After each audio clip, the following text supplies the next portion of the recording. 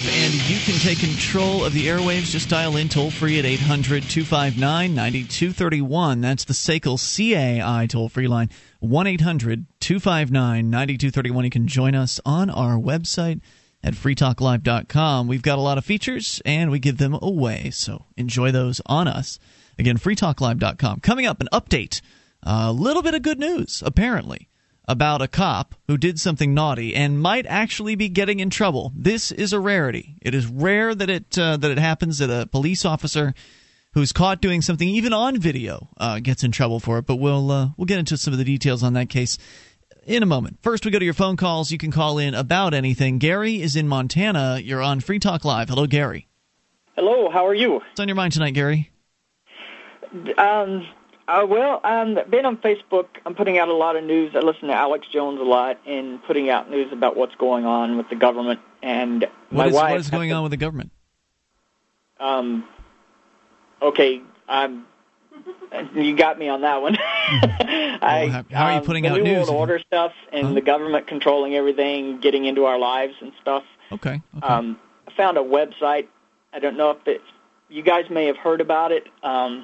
It's called Directive 63. That sounds ominous. What's that all about? Do what? Isn't that the one where the stormtroopers were told to shoot all the Jedi? I don't know. It is. I might have missed that one. It's just it makes it look good, but it's a government site that they supposedly go into criminal investigations on people in the internet. I didn't know. I thought I was getting a hold of Alex Jones, and they said you guys produce the Alex Jones show. Who said that? Well, I could get you guys the information. Who said that? We don't. We have no ties whatsoever to the Alex Jones show. Who told Other you than that? we're on the same network. Well, said you was on the same network. Oh, okay. And it's correct. Sorry, my bad. So what's this Directive 63 now? It provides information and assurance of digital forensics and intelligence gathering to private and public sectors in an effort to help protect America's critical infrastructure. It was inspired by the 1998 presidential directive under Bill Clinton. Core mission follows the general principles of PDD 63. I don't know what that is. It doesn't very sound unusual. quite as... They have a website. It's called www.directive63.com. I'm on a Directive 60 or D63.us. So let's see. So they're doing investigations for the government. Is that the idea? I'm not really sure. I just my wife stumbled upon it, and I'm looking at it right now on Facebook. Okay. So what do you think the relevance of this is? I believe it is police action for government action for policing the internet. So, and you know this because just from what it talks about, it kind of has a good, it's got a good cover story to it. But the people who have logged onto it, it's very secretive, kind of like the Bilderberg Group. What is it that you believe will be done here? I mean, you're talking about controlling the internet. What do you believe? Well, they want to pass it where they actually Facebook. The government's putting the screws to Facebook about getting information from their users, like getting if you have something on your Facebook page, they will be able to go in and look at it and look at all your information. I know they can do that now, right? But Facebook does it on their own. But when the government starts sticking its nose in it, that's a whole different ballgame. Let me just say, I agree with you in general that the government getting involved in the internet is a real bad thing. No doubt about that. I don't know what this Directive 63 is. It doesn't really frighten me necessarily any more so than the idea of the government getting involved in the internet, just in general. Right. If that's the name of the program that the government's using to get people's information from, different organizations on the internet, not just Facebook, I suspect the government's already doing that whenever they darn well feel like it. Anyway, thanks for the call. Appreciate hearing from you at 800-259-9231. Luther, are you intimidated by this Directive 63? Terribly intimidated. Yeah, okay, so we know the government wants to control the internet. I mean, obviously they're control freaks.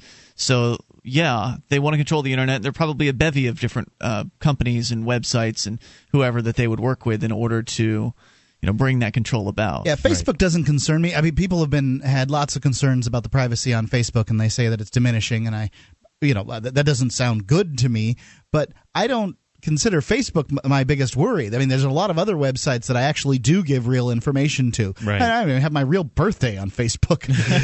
I don't even have my real name on Facebook. Right.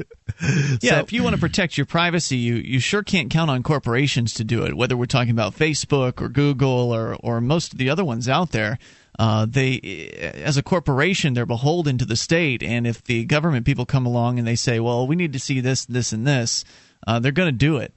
In fact, we have this website up here that was launched for the purpose of tracking the government bureaucrats and creating files on them, basically, with publicly available information, just putting it all in one place about the different people that are aggressors in the government.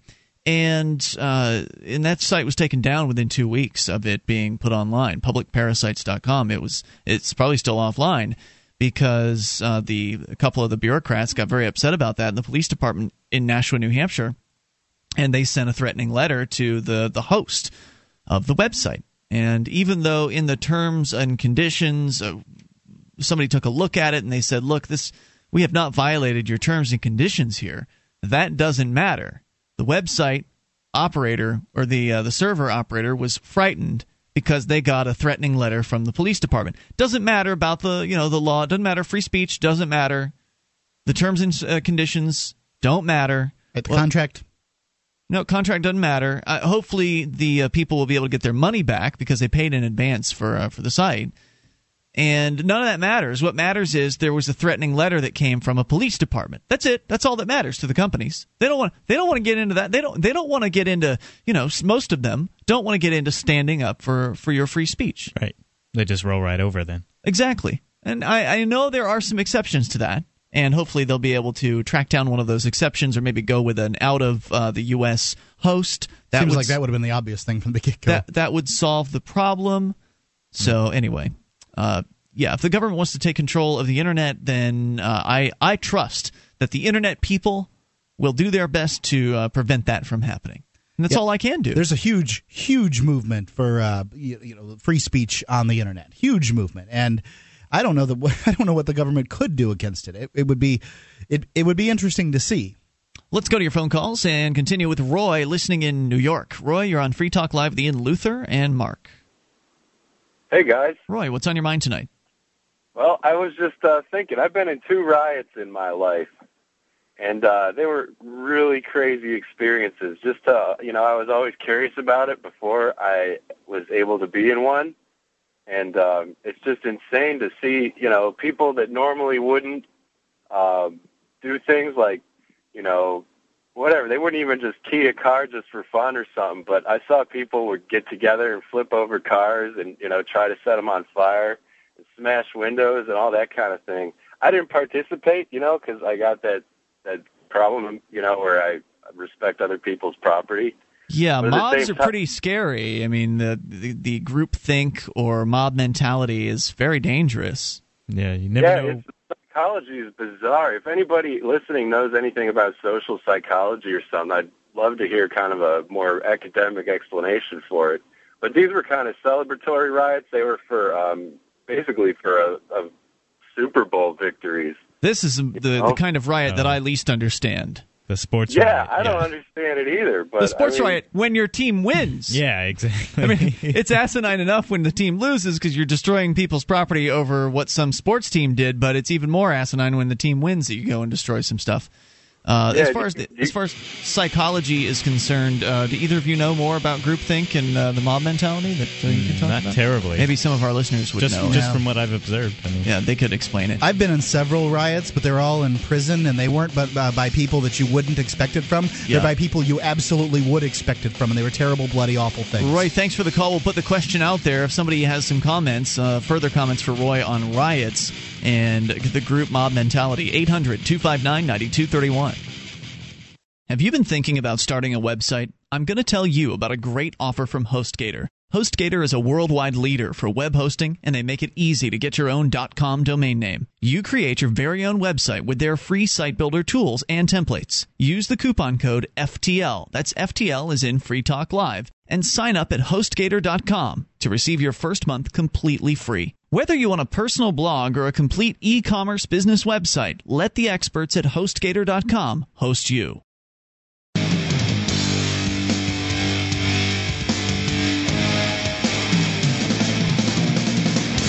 This is Free Talk Live. You can bring up what you want. Dial in toll-free at 800-259-9231, the SACL CAI toll-free line.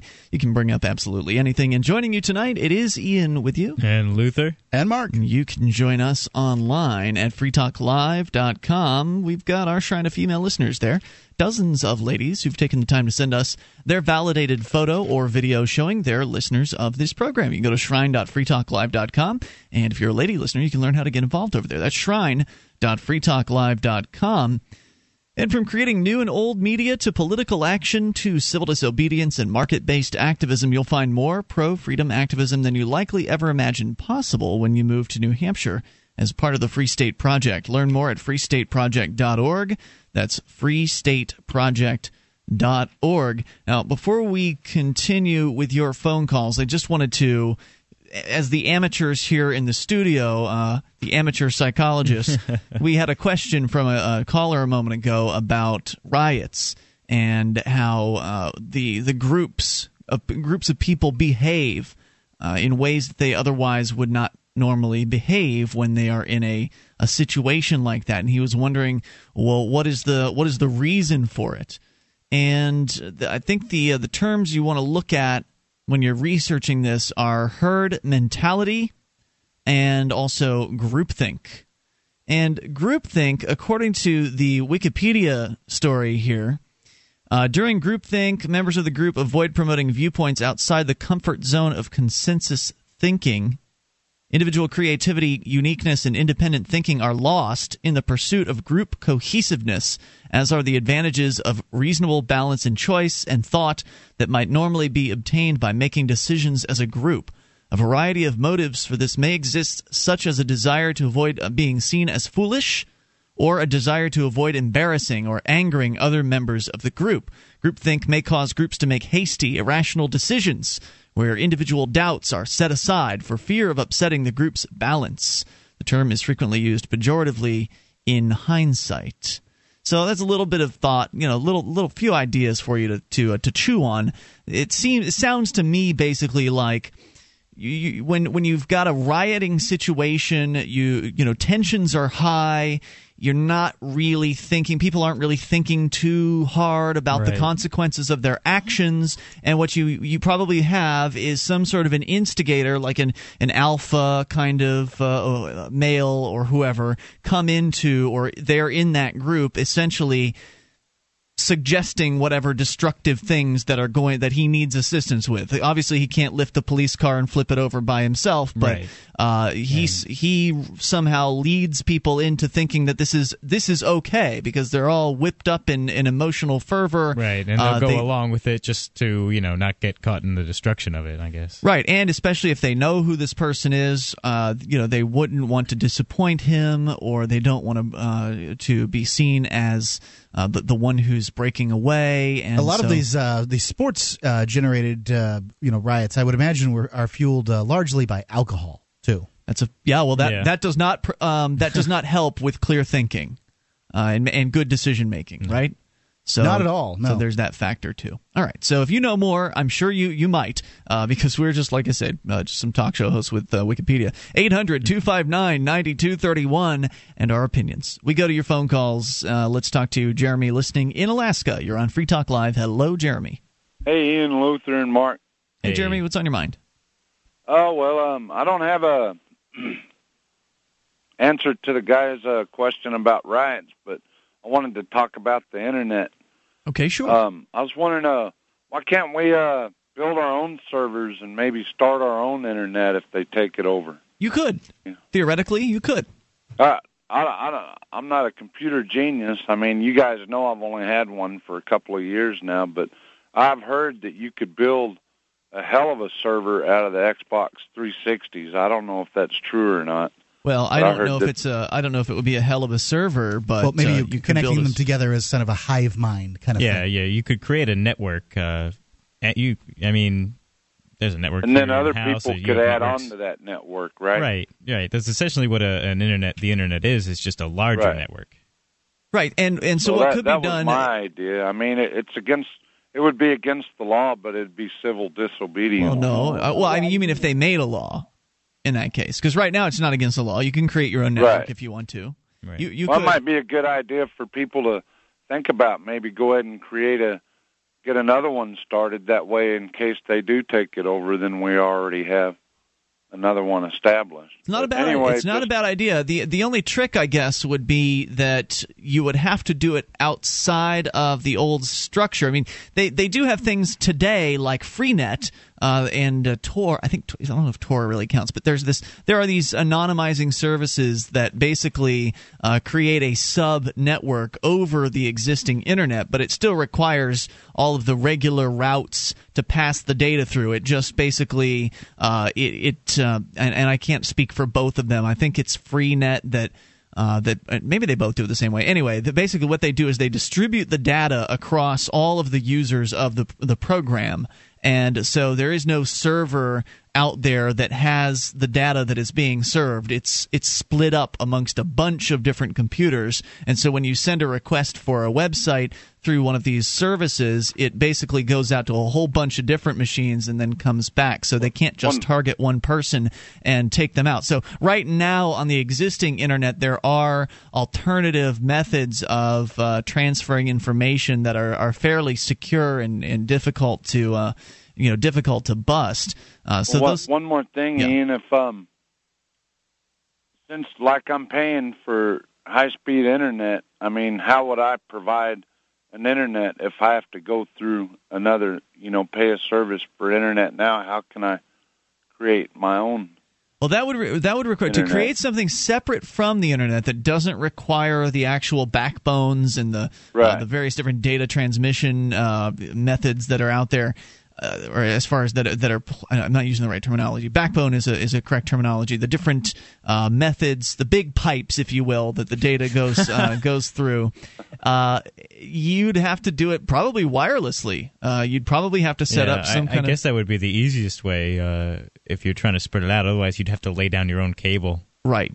So, and doing things wirelessly makes it tricky to get from one city to another. But it wouldn't be a problem to network up a city full of different wireless networks and put up transmitters and that kind of thing. Jeremy, thanks for the call. That's good. Thanks a lot. Yes, sir. Thank you. 800-259-9231. That's the SACL CAI toll-free line. But I wonder, I'm sure there are some more technical people out there listening that could better answer these questions. This question in particular about, with these anonymizing services or with the Freenet service, is that something that they could stop? Could the government people identify those packets over the internet? Could they kind of sniff out those packets and basically say no more to this? We're going to put a stop to the alternative internets that are. I imagine out there? it would be very difficult, and more would just pop up. Yeah, I tend, like I said earlier, I tend to trust the geek hacker community. Yeah, to be many steps ahead. They are a resourceful crowd. Yeah, the elite hackers on the internet. Thank goodness for them. 800-259-9231. And you know what they'll probably end up doing if the government really starts to be a threat? They'll target the government servers and take them out. 800-259-9231. Now, I'm against violence, but I don't consider that to be violence at all. In that case, that's just a little bit of monkey wrenching. It's Free Talk Live. This Your Family Today tip is brought to you by Boost Kid Essentials, the nutritionally complete drink with 25 essential vitamins and minerals and probiotics to help support your child's healthy growth. Visit us at kidessentials.com. Calling certain foods bad or good doesn't go very far in helping kids understand about balanced diets. Discuss the powers of foods. Carrots are good for your eyes, fish keeps your heart strong, and how they work together to help kids grow, and they'll remember it even better. For more tips like these, visit us at parenthood.com/yourfamilytoday.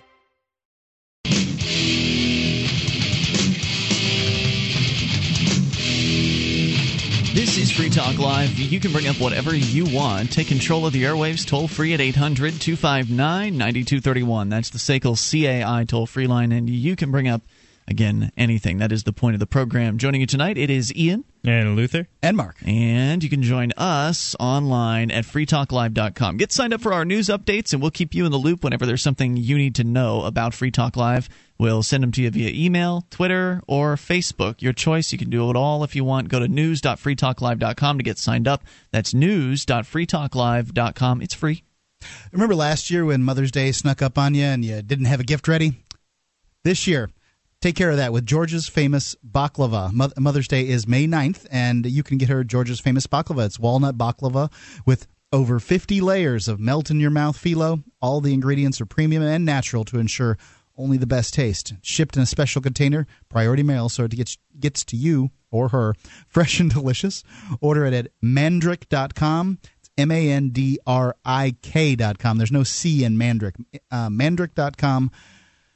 You'll love it. Indeed, I will vouch for it. Yeah, it's really excellent. Good, really good. Luther, have you had any of Mandrick's baklava yet? I don't even know what baklava is. Oh, exactly. my goodness. I never was a fan. Let me tell you, I never was really. My mom made baklava growing up from time to time, and Mom was the kind of mom that would always cut the sugar in half in any recipe. So I didn't really have any real good positive memories of baklava, but I don't think George cuts the sugar in half in his recipe, so I really liked it. Anyway, 800-259-9231 is the SACL CAI toll-free line. We continue with your phone calls with Brett in Indiana. Brett, you're on Free Talk Live. Hey, Brett. guys. Hey. I just got done listening to your show from Wednesday night, and I think it was right about the end of the show you guys were talking about what it means for someone to be sovereign. And you guys kind of described it as like being king over yourself. You don't, I mean, am I right in saying it's, you guys basically would say it's like you don't follow the rules of anybody else, or? No, I wouldn't say that at all. I would say that you're the king of yourself, but if you are in someone else's dominion, if you're in my home, for instance, you're still your own king, but if you don't want to follow my rules, you can leave my castle, that kind of thing. Right. So you're fully in control of yourself. Yeah, you get to make your own decisions. More about self-ownership, I would say, than king of myself. And it's certainly not and it's not about not being able to follow rules. It's about choosing the associations that you have voluntarily and then agreeing into following certain sets of rules. Right, because it kind of brought up, I guess, something I've always kind of wondered, because I'm somebody that, I guess you can say like a voluntarist or something. I don't believe in, I tell people I don't really go into what the government says I should have to do and, the way they think I should run my life. And I always just kind of wondered, how that works with, kind of with like religion. Because I know with some people, some people, they'll say, I don't, they might be consider themselves an anarchist or something, but they're also a religious person. It's like, you don't follow, it just kind of makes me wonder, you don't follow these guys' rules, but, with religion, you're kind of saying, I do follow these rules over here. Religion is voluntary. And I don't know. I mean, I always just kind of wondered how that worked because, I just kind of basically tell anybody I just kind of, do what I think is right, like morally and everything. I don't really, do what the government thinks I should do. I don't. Sure, I see where you're coming from. The difference is I don't believe, I just don't believe really in subscribing to what someone else thinks I should do with my life. I just That's good. Now, the difference I'm hearing here is that. I always just kind of wondered how. Can you hear me? Can you hear me now? I kind of wondered how those two went in with each other. Hello, can you hear me? Can you hear me? Doesn't sound like it. Can't hear us. Let's let him go. Thanks for the call. 800-259-9231. So what I wanted to say there to one of the things he had said was, basically the difference between government and religion is the force.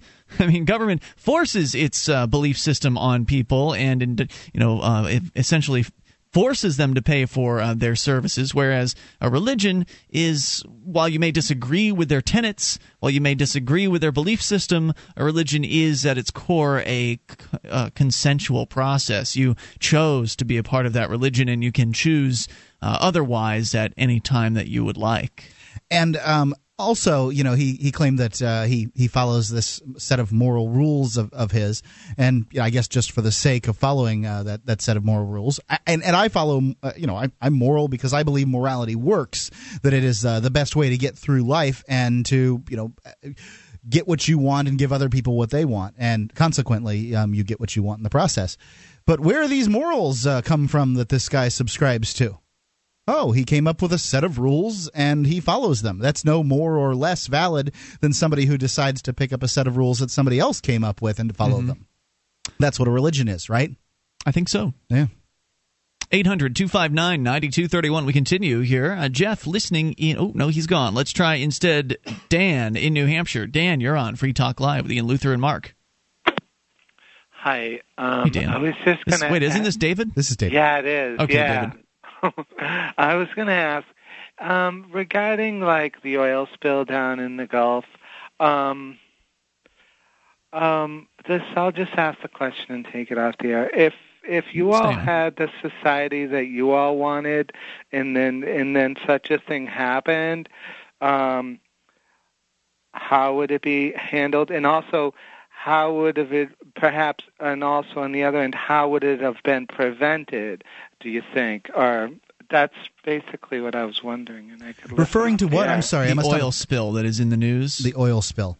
Down in the Caribbean, right? Yeah, the assumption there would... Horrible oil spill. You all are somewhat, I've heard, from Florida, too, so maybe you're going to wind up seeing it somehow. Who knows? Yeah, I don't know, but I hear it's the largest oil spill in American history. It might be world history, I don't know.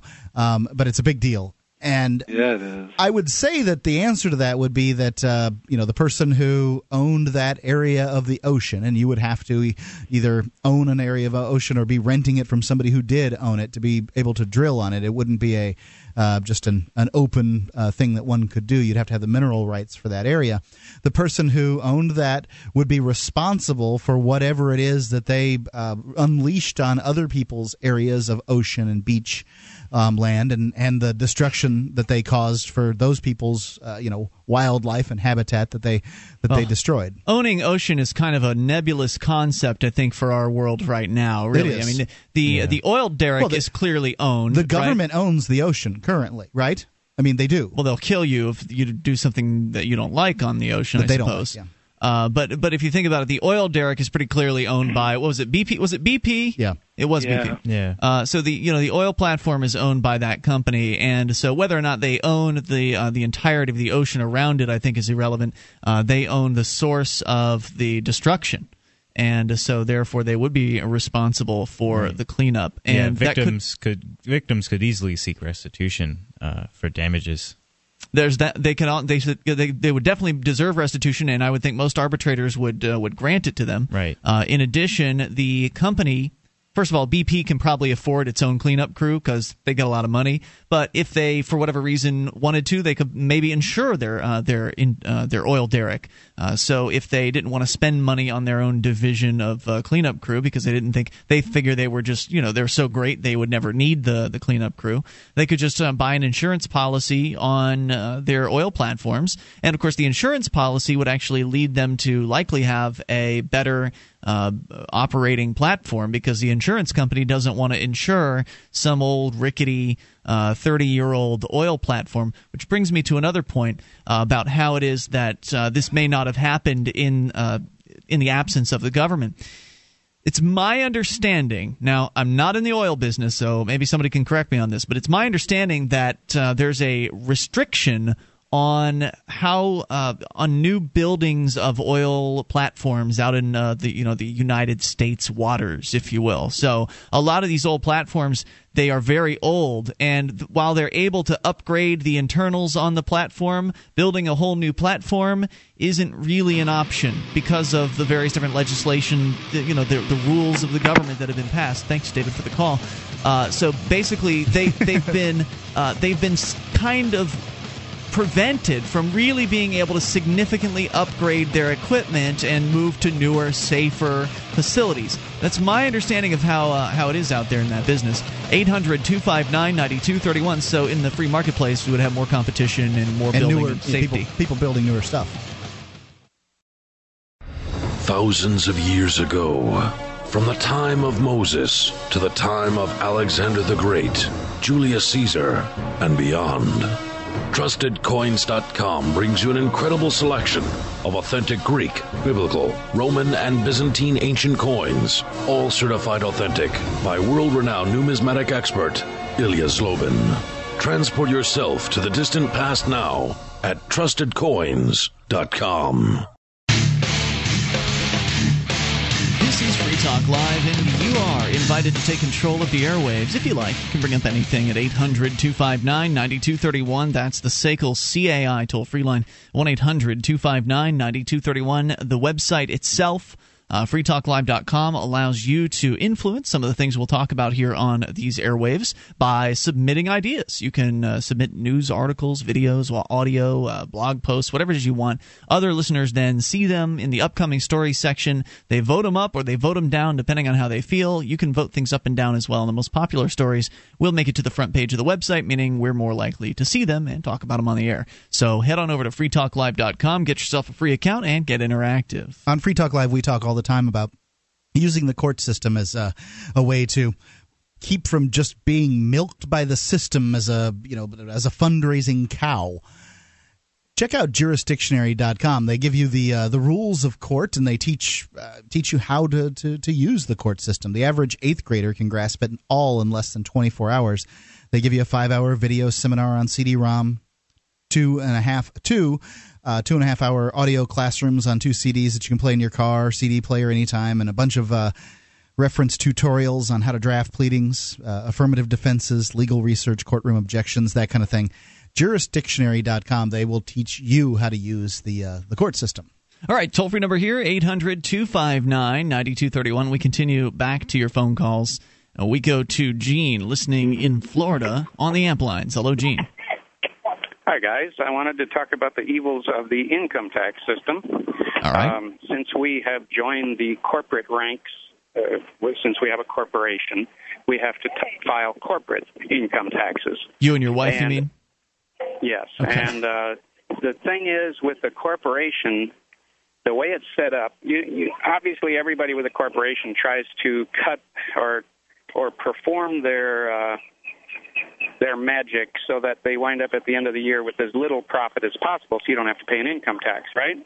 Okay, sure. But here's the problem. If you've got corporate debt, or if you have debt that you started to seed your corporation, which is almost always the case, then as you pay that corporate debt down in the years ahead, each time you pay down $1 in debt, it becomes $1 in income for that year because it shows up on the books as income once you pay it off.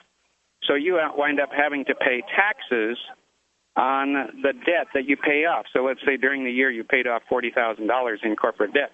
That means you're going to have to pay 33 or 35% of that $40,000 as a tax to the government. So this really encourages corporations to stay in debt as much as possible, because anytime you pay your debt off, it winds up as showing as a profit, and you have to pay a tax on it. No, wait, point of information, because I don't know much about this tax thing. When you pay the debt off in full is when the taxes are owed, or anytime you pay off a portion of it? Yeah. Wait, and every portion you pay off, every dollar you pay off shows up as $1 in income. So that then on the books at the end of the year looks to the government like you made a profit, and therefore you are liable to send a check in on March 15th for the amount, like a 35% tax on that dollar amount. So It really encourages all corporations to continue their debt or even increase their debt. I see where you're coming from. And that's not a very healthy thing. Right. Another thing is when you're playing their little tax game is if you've got an S corporation as opposed to a C corporation, which I think is what Gene's talking about here, it's basically just your income. So you're obviously incentivized to write off as much as you can and have as little income as you can to the government. But if you want to get a home or a car to shelter or transport your family, you're going to have a much harder time doing that because, well, you've diminished on paper what you made, and so it's harder to get loans and that kind of thing. Yeah, it's basically set up for the banks. Is the way what I'm trying to get across. Is whatever you do as a corporation, the entire tax structure is slanted to benefit the banks. Sweet. So call it a conspiracy, or call it just the way politics works. The money system is definitely, I would say the money system is definitely a conspiracy. I mean, anytime you get two people together planning in secret to do something, then you've got a conspiracy, right? Hey, the weather sure is a lot warmer here in Florida. I bet it is. Thanks, Gene. Appreciate hearing from you tonight at 800-259-9231. Though, is it really a conspiracy if you can go and find the information? How secretive does the information have to be? I don't know. The term conspiracy theory it's laden with all kinds of it's a buzzword, really. Yeah. But there's no doubt that the people that are in charge of the banking system knew exactly what they were doing when they put together the Federal Reserve. I mean, they knew exactly what the consequences Seems would be. that way to me. Mm-hmm. They're much smarter than I am at that kind of thing, and I'm pretty ignorant to the whole monetary system. It's just a complex way of stealing from everyone. Yeah, I know the basics. I know enough to know that I am being stolen from. I know enough to know that the Federal Reserve notes are not backed by anything. And I know that when they print more money out and when they increment the numbers in the computers as far as how much money there is, that's inflation. When they inflate, that's inflating the money supply. Price increases are not inflation. That's a symptom of inflation. So I know all of that stuff, and I know how inflation is probably the most insidious tax out there, because as long as you're using the dollar, you cannot avoid it. You can't avoid that particular tax. Right. The only way to avoid the inflation tax would be to move your money, your dollars, into some other form. Yeah, some other asset or... It'd have to be an gold, asset, because if it was silver. another currency, then you're getting the inflation that government's doing. Right. Because what about the local currencies? Like AB just came out with his TOZ notes or TOZ. Yeah, one of the local activists has been working on coming out with I don't think it's released yet. I think he's working on printing up some finals or something like that. Right. I mean, they're getting close. Putting it into those would be something. I mean, if they've got the reliability that you need, and he's got to build that reputation still. There's that, and then there's also the issue. One of the important things toward that reputation is going to be the safety of the backing for the currency, because the currency you're talking about is going to be backed by silver. Right. So if that Del Valley Silver is another one that she's setting up franchises everywhere. Right. And that's good, too. The more locations, the better. The Liberty Dollars, one of their big mistakes was to put all of their silver into one basket, so to speak. They had it all in a vault somewhere, which, seems like a smart idea. I mean, you want to lock it up. You want to make sure it's secure. On the other hand, it's just like we were talking about earlier with these corporations. When the federal government walks into the door and says, we need this, this, and this, say, okay, whatever you say, sir. So the vault door doesn't matter when somebody flashes a badge. So the Liberty Dollar was taken down when the FBI came in, flashed their badges at the Sunshine Mint, and they emptied out their vault full of everything that the Liberty Dollar had. Yeah, I mean there wasn't no they didn't bring in a lock pick or anything like that. Yeah, I remember walked right in, watching the news one day, and it was just the tiniest little blurb, If you see this, it's not a real dollar, and they were showing one of the actual Liberty, like one of the silver coins. Pieces, yeah. like a quarter or a dollar piece. Right. That's the point. It's really scary too. You've got this the silver round that says $20 on it, and wow, it's actually made of silver. As opposed to something else that the government might issue a quote unquote silver dollar, which is just pot metal. They don't even look the same. Like the Eisenhower silver dollar, stuff like that you're talking about. Yeah. Because before 1965, actually, all the silver was 90% silver, and the other 10% was copper. Right. For a lot of their coins, they're dimes, quarters, silver dollars, half dollars. The toll-free number here for you to take control of the airwaves is 800-259-9231. Let's talk to Dave in Montana. Dave, you're on Free Talk Live, the Ian Luther and Mark. Hey, they keep calling that oil problem a spill. It's not a spill. It's an uncontrollable flow. The morons drug a well deeper than they could get to. How stupid is that? That's really? That's like putting greed way ahead of everything. They're morons, man. The only way they could probably shut it off is if they put a drill head down there before. Put another drill head, but a big plug or something, or take a submarine down there and shoot a torpedo right by it, so it will like collapse it. And so you're saying that the oil spill is still spilling? Yeah, it's not a spill. It's it's gushing out of the bottom of the Gulf. Wow, that's crazy. 200,000 gallons a day. That's what's going on. Honestly, I had not done that much research into it. I hadn't realized that. That's why I can't believe it. Everybody's just going, oh, the spill. No, it's not a spill. The stuff is gushing out of the bottom of the Gulf at 200,000 gallons a day. That's a problem. And these morons, with their money that's coming out of their ears, don't know that they better not do that in case something like this ever happens. Dave, thanks for the heads up on that. I appreciate hearing from you at 800-259-9231. I'd like to say something else. We got to move on. I'm sorry, but I appreciate the call. 800-259-9231. Hour 2's coming up. You can take control. Bring up anything. This is Free Talk Live. How long can you hold your breath? Not long. After air, water is the most critical factor for life. There are dozens of toxic substances in tap water, even pharmaceutical drugs that city processing can't remove. Sadly, most bottled water isn't much better. The chemicals in the bottles themselves are a serious health concern and a huge environmental problem. Filtering your own drinking water is the logical answer. You'll have a much better quality of water and save a bunch of money, too. Aquasana filters are thorough and more affordable per gallon than even pitcher-type filters. Aquasana is consistently voted the best choice by Consumers Digest. The filters are easy to use and install. Call 866-NO-BOTTLE to order or link online through freetalklive.com. If you'd like a 20% discount, and who wouldn't, when ordering online, use the discount code FTL. Again, that's FTL. Or call toll-free 866-NO-BOTTLE and tell them we sent you to get a great discount on all Aquasana products. Drink smart. 1-866-NO-BOTTLE.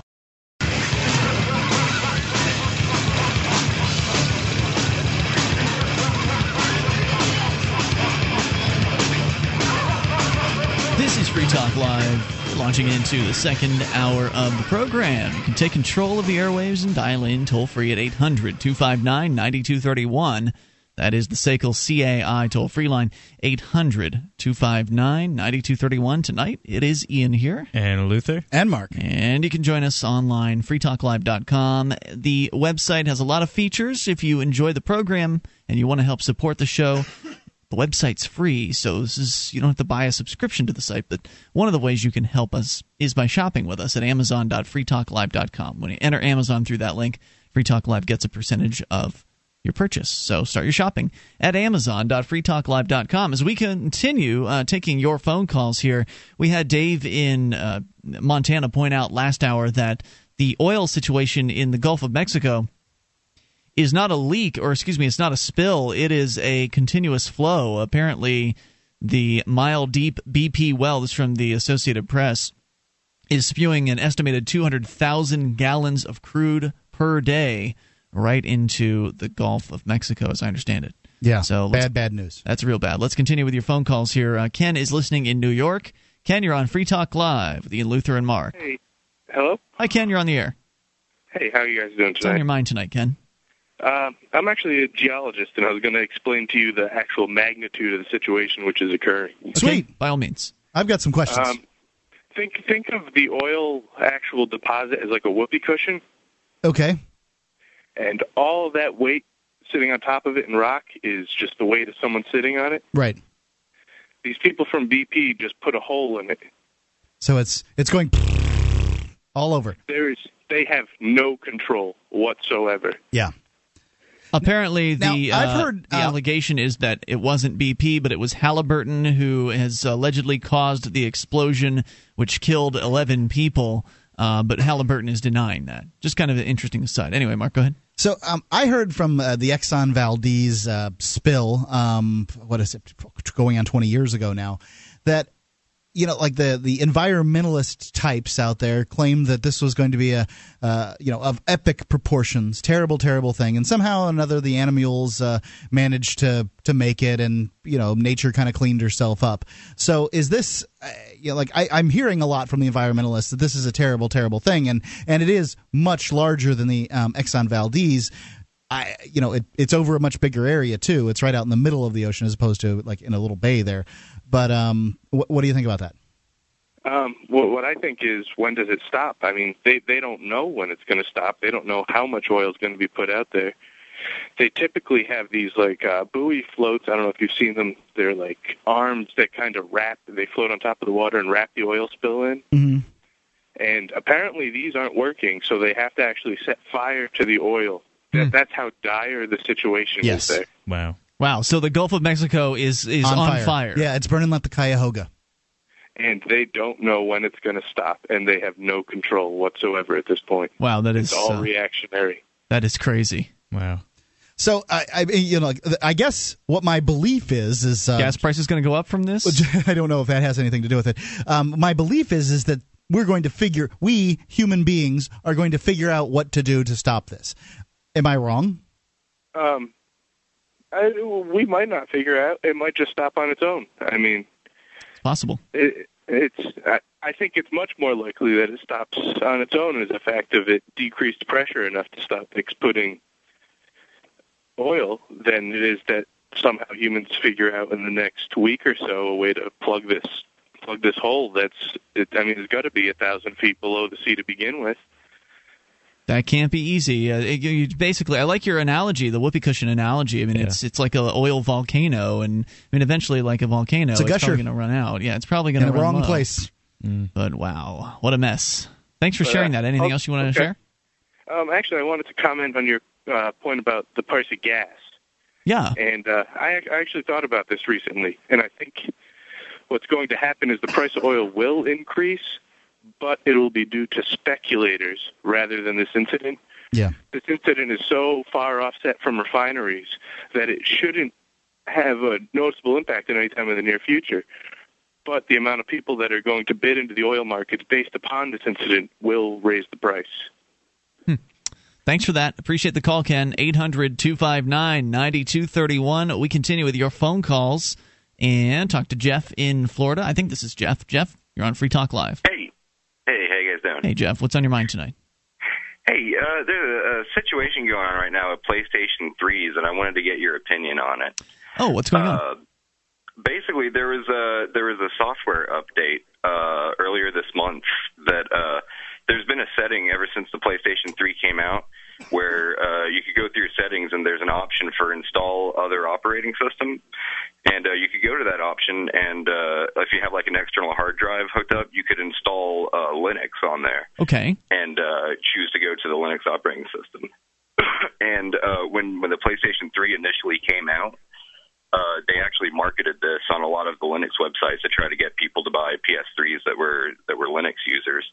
Mm-hmm. And they did an update last month to actually take that option off of the PlayStation 3s, and there's actually a lawsuit going on in California right now. Somebody's suing Sony. I don't know any info really on the lawsuit. I just heard about it in passing today, but I just want to see your opinion on that. What is Sony's reasoning for this, for removing this feature? Well, their reasoning is their end user licensing agreement says that they can do whatever they want to the software on the PlayStation at any time, since it's hooked up to the network, to your home network. Mm-hmm. So, but going by that, like if they wanted to tomorrow, they can make it stop playing video games. Yeah, that makes sense. I feel that I feel they have a contractual obligation because they marketed themselves as a Linux computer. Well, may I make a point here? There's a PlayStation 3 in this household, and I did go through this update process that he's talking about. And as I recall, it does give you a warning before you apply this update that says, hey, you're doing this, you can't go back, and it's going to remove this functionality. So it would seem to me that all the people that purchased the PlayStation could simply not apply the update. Right, but also if you chose not to do that specific firmware update, you could no longer connect to the PlayStation network. Okay. And that means that you just can't get things like movies and that sort of thing from the play big multiplayer games. Right. You can't play That's online huge. multiplayer that's a pretty games big or deal. anything like that on there. Yeah, that sucks. To me, that's a violation of the contract. It's like saying, we sold you a car that runs, and we've decided to update the computer in the car so that it doesn't run anymore. Right. I agree with you. But they still, even on their behalf, their contract that you signed when you turn on the PlayStation 3 does say that they can change the software whenever they want to. Yeah, this is crappy. This is the thing about these contracts and these things that pop up real on the computer. Contracts because they're only one-sided. Because these licensing agreements is they could say anything because the people want what they want and they know what they're buying and there's no meeting of the minds there. If the hospital says, here, sign this contract that you're not going to read and we can kill your baby when we're done. Nobody's going to go for that. It's nuts. And, they just don't hold water. There was a story, just as related here, where, and it was in my show prep, I don't have it in front of me, but essentially somebody put in one of those terms of service contracts, I don't remember if it was for software or what it was for, but basically that we own your soul. And then, people, of course, clicked OK, and then they reported later on how many people clicked OK or whatever to... How many souls they in fact owned. Right. So, it's just ludicrous. So, did that answer your question? As far as how we feel about it, it seems pretty absurd. Yeah, it did. I think I wouldn't have a problem with it personally if they hadn't marketed it to Linux websites that you could install Linux on it. But that's it. Thanks for taking my call. Thank you for the call at 800-259-9231. That's the SACL CAI toll-free line. It seems pretty unreasonable on disingenuous. Their part. I don't know why they would choose to do that, but they have alienated a very zealous group. Yeah, I'd like to. I'm curious myself as to what their reasoning was for it. There must be some sort of motivation on their behalf. Can't possibly imagine what it would be, though. Maybe those Linux users were doing naughty things to their network. I don't know. I have no idea. Some of those Linux users. Some of those Linux users, right. 800-259-9231. And you can pretty much count on these people to find another way to do it, right? These are ingenious folks that will figure out a way to get Linux on that platform. More coming up. Free Talk Live. Have you ever wished that you could buy, sell, and trade in silver in your community? Del Valley Silver has a no-cost, turnkey setup for you. You recruit 6 to 8 businesses in your area to accept Del Valley Silver rounds as barter currency, and your wish is granted. You get paid, and you promote the use of real money. This isn't like so many other silver currency setups where it's really just a system to sell high-priced rounds. It's a free market system based on Austrian economics. DelValleySilver.com. DelValleySilver.com.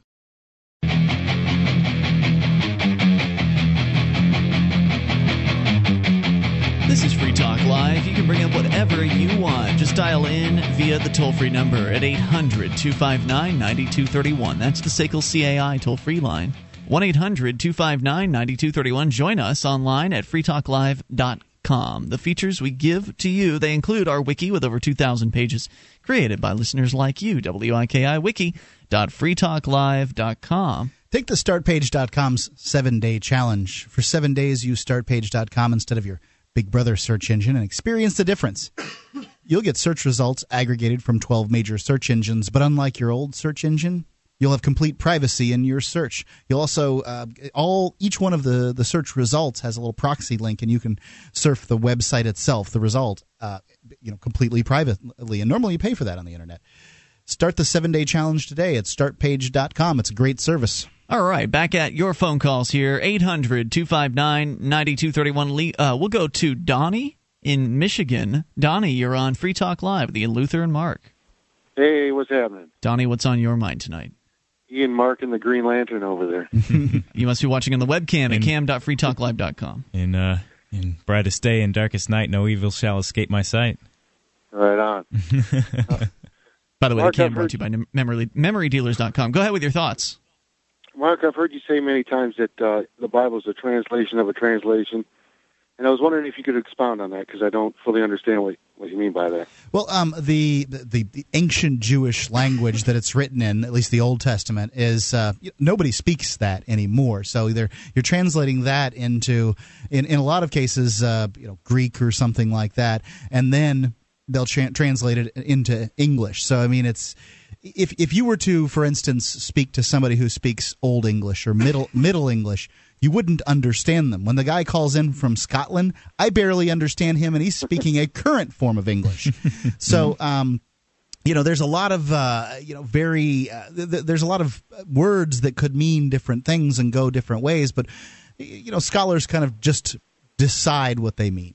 Right. Right. Think of the word "cool." Actually, it used to mean chilly, and then it meant feeling of disattachment, and now it means, oh yeah, it's a good thing. Yeah. So then you're referring to the ancient Hebrew, and then when it gets to English. That much true, and I think that I know that some of them have been translated in through Latin and things like that, and a lot of the texts that they work with are those. And you've got, of course, the issue of editorializing, where the translators will just make changes. Right? Yeah, there's the most famous of them is an issue where some monks, and I think it was the 12th century, added the whole Trinitarian doctrine right into the Bible, just popped it right in. Yeah, there's no question that it gets. What's the word I'm looking for? Editorialized? Changed? No, that wasn't it. Okay. But anyways, I was wondering because, we have it in Hebrew, and I was just wondering if he was talking about a specific translation that was... Well, we don't have the Bible in Hebrew. We have some of the books that are in the Bible. And this is, I think, something that people need to... They probably don't even think about it. They kind of think the Bible was handed down from God, and that's the word, because that's the Word of God. But it was really sort of put together in the late 3rd century, early 4th century, and at the behest, essentially, of Constantine. And said, we're going to we have to get this stuff, uniform and everybody to believe the same thing, because at that point there are just a ton of different, and at this point they call them heretical beliefs all over the place, and they didn't have one uniform book. Many of them believed all kinds of things. That's why you hear the Gospel of Thomas, the Gospel of Judah, the Gospel of Mary, and all these other documents that they decided for whatever reason just didn't fit. Okay, well, thanks a lot. Hey, thanks for the call. Appreciate hearing from you. Let's talk to Scott in Minnesota. You're on Free Talk Live. Hello, Scott. Hi. Scott, what's on your mind? You've been talking about the New World Order quite a bit lately. No, not on this show. I don't know. What show have you been listening callers to? Callers have been. Oh, okay, callers. Yeah, and, I'm pretty sure that's basically just a soundbite by George Bush, in that it really just encapsulates what the goal is of, groups like the Bilderberg Group, and basically the Bilderberg Group is a group of corporate interests that got together and think that they should be the ones running the world because they're not. I thought the Bilderberg Group. They were already in place. I thought the point of the Bilderberg Group was that they were the world's powers meeting for various nefarious purposes. I mean, I've seen the videos about these guys where they try to figure out who is in this group, and it's people like Hillary Clinton and other big-name politicians and bankers and folks like that. So, are you saying they're not the Bilderberg is not in control of a good portion of the Western world? Well, to a point, but not completely. Well, of course not, because there are other people out there, and this is kind of one of the holes in the conspiracy theory out there, is that the Bilderbergs are so powerful that they're going to take over the world and exterminate 80% of the population, et cetera, et cetera. But the thing is, they're up against all the other people that are seeking power, because there's not one unifying theme amongst everybody that is seeking power. They're not all of the power seekers around the world, and all the various different political designations are not in agreement. They do not have the same exact plan, and they are not all getting along. Otherwise, you would see more progress in these in the area of the so-called one world government. I mean, the reason why that hasn't happened yet is because, well, those people in many cases don't want to lose their power. Yep. Any other thoughts for us? And I think basically the main problem with it is the corporate imperialism, basically, and that there's not enough free market ideology getting out there. That's a true statement. Yeah. There is not people don't know what a free market really is. They believe in a lot of cases that this is capitalism. We hear you see it. And it may very well be. I don't know. I mean, I don't apply for the term capitalism to free market. I don't believe those are synonyms. Many people do, though, and that's just Incorrect. the way you. I don't know that that's true. The free market is the absence of governmental regulation, of coercive controls. Within the free market, you can have capitalists, you can have communists, you can have people organizing themselves economically in different manners. The marketplace really talks about how trade is done, and capitalism is about people can give things to each other if that's what they want to do, but that's not really about trade as much. It's not about financial capitalism trade. is an economic I guess you're right. system. I guess you're right, but it doesn't. Capitalism to me means, when I think of it, I think capitalism means a free market, many people equate it that way. Pure capitalism, you mean, Mark? Yeah. Okay. That's what I think, but a lot of people don't look at it that way, so I think it's kind of this loaded word. I thought capitalism was basically individual ownership of the means of production, but yeah, and that's I suppose if somebody wants to set up a commune, what is the difference between a few people owning the means of production amongst themselves and then trading freely with other people that own their own means of production? I mean, I don't know. Hey, thanks for the call tonight. Appreciate hearing from you at 800-259-9231. From dictionary.com, capitalism is defined as an economic system based on a free market, open competition, profit motive, and private ownership of the means of production. Capitalism encourages private investment in business compared to a government-controlled economy.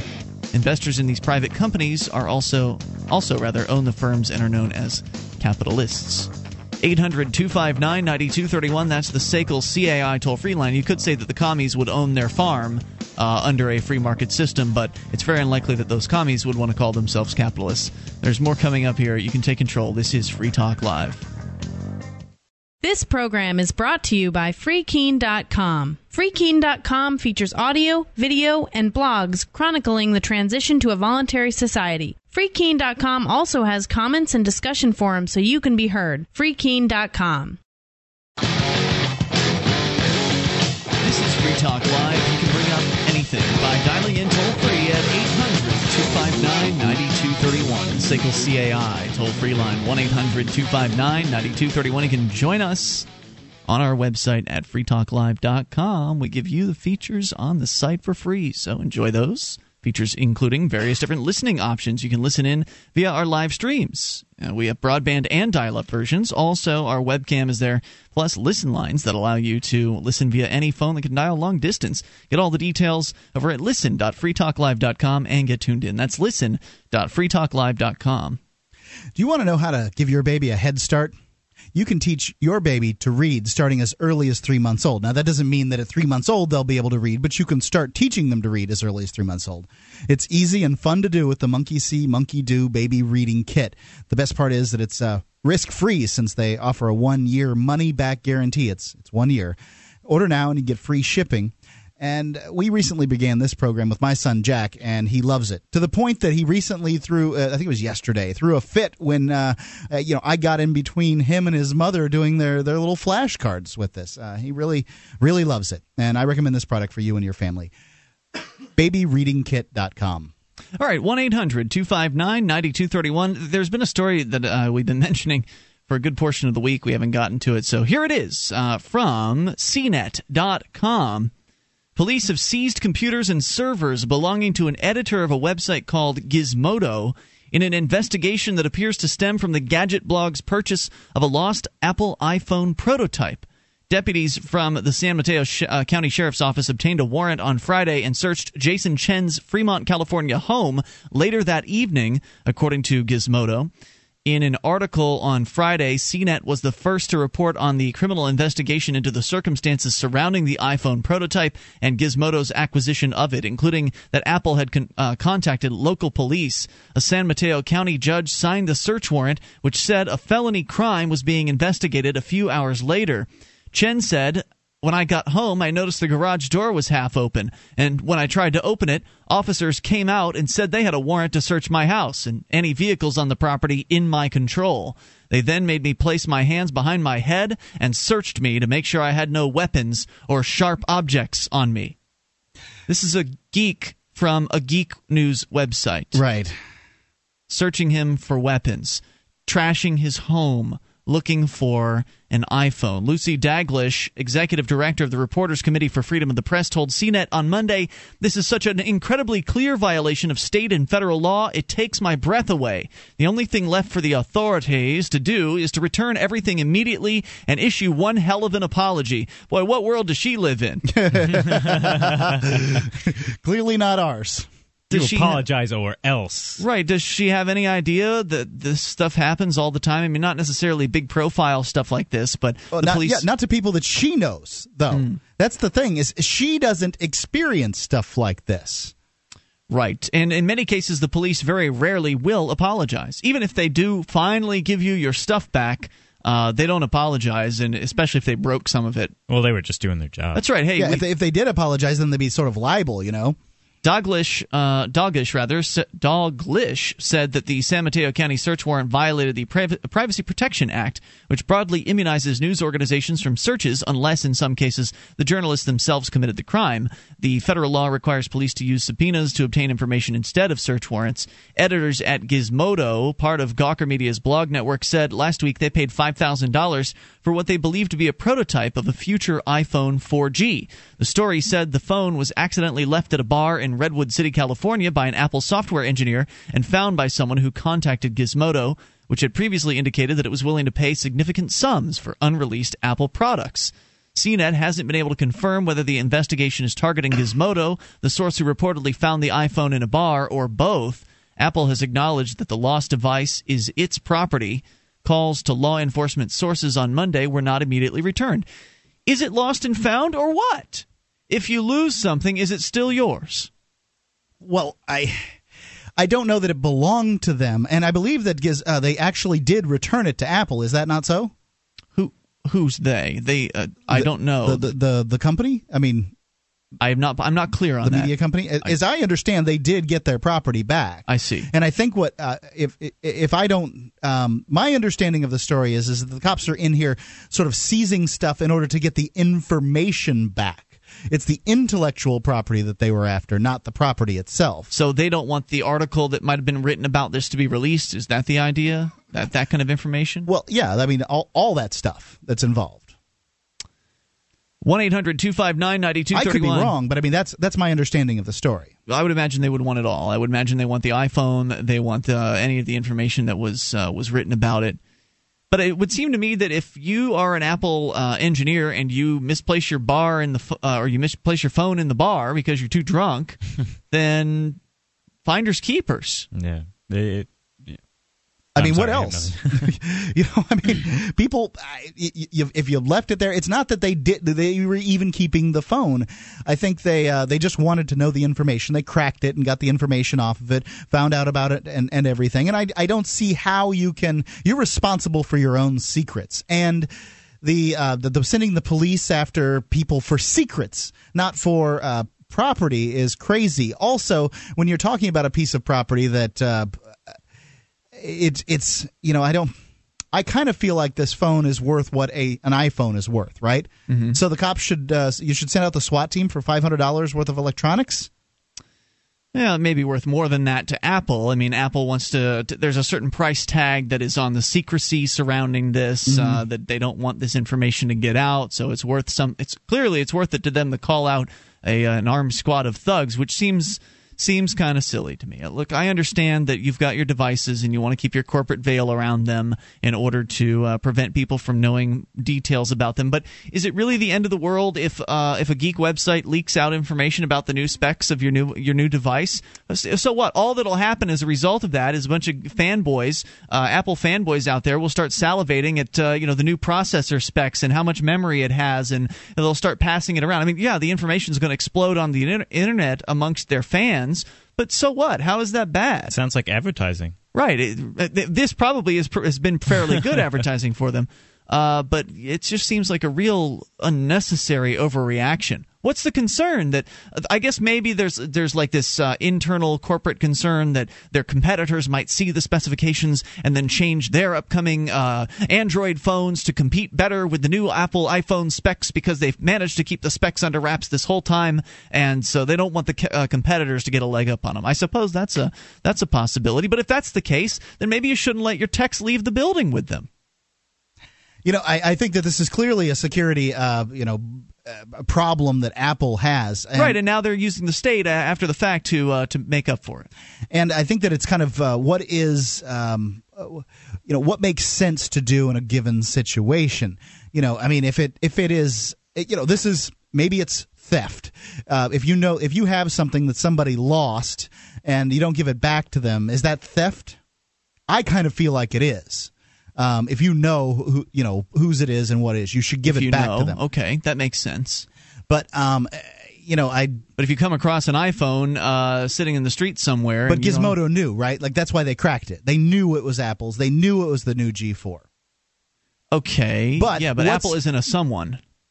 Yes, it is. No, Apple's just a corporation. Okay, you can decide that that's true, but there's somebody at that corporation that owns that iPhone, then, right? I would think so. The stockholders of that corporation still own that iPhone? I don't know. They gave it to that guy. Maybe they thought he owned it. Well, then they should give it back to him. Whatever. Somebody owns it, and as far as I'm concerned, Gizmodo should have given it back. But I don't have a problem with them having found a little information on the phone before they let it out, because that's really valuable. And I feel like Apple dropped that ball. Yeah, they blew it by letting their phone out of their keep. So I don't have a problem with. I don't have a problem with people recovering their stolen property, but what's commensurate? So if somebody steals, some meaningless thing from me, a stick of gum from me, I should be able to go in their home with, armed to the teeth and put a gun in their face until they give it back to me? Yeah, there has to be a bit extreme. There has to be a level of response that's appropriate. 800-259-9231. That is the SACL CAI toll-free line. You can comment on this story or bring up whatever is on your mind. 800-259-9231. Take control of the airwaves. This is Free Talk Live. We wouldn't be where we are without our amplifiers. Their $3 per month helps us spread Free Talk Live and gets them access to perks at amp.freetalklive.com. This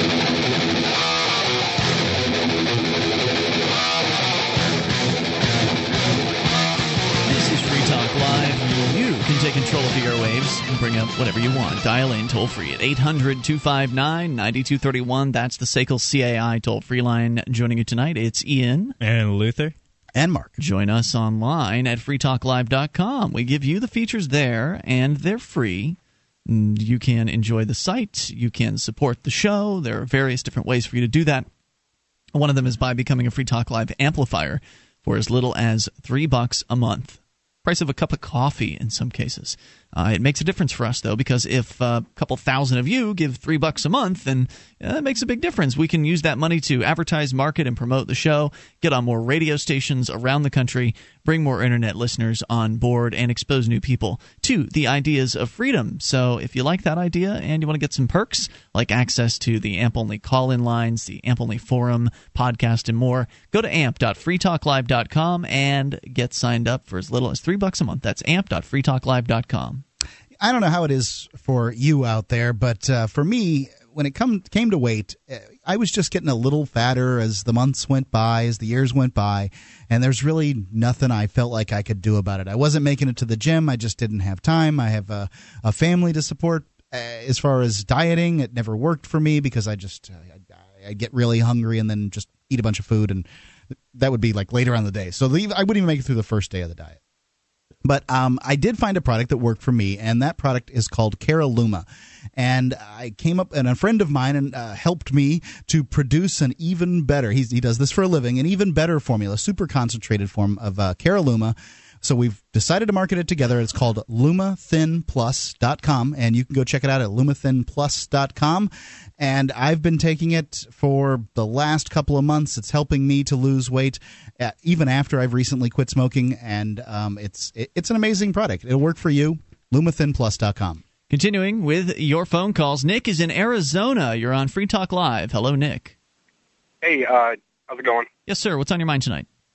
I just had a couple more bits of information about that Apple thing you guys were talking about. Yeah, the iPhone was left apparently in a bar. Somebody picked it up. They sold it to a website called Gizmodo. One of their authors, apparently they believed he had it in his possession. They raided his home in order to attempt to get it back.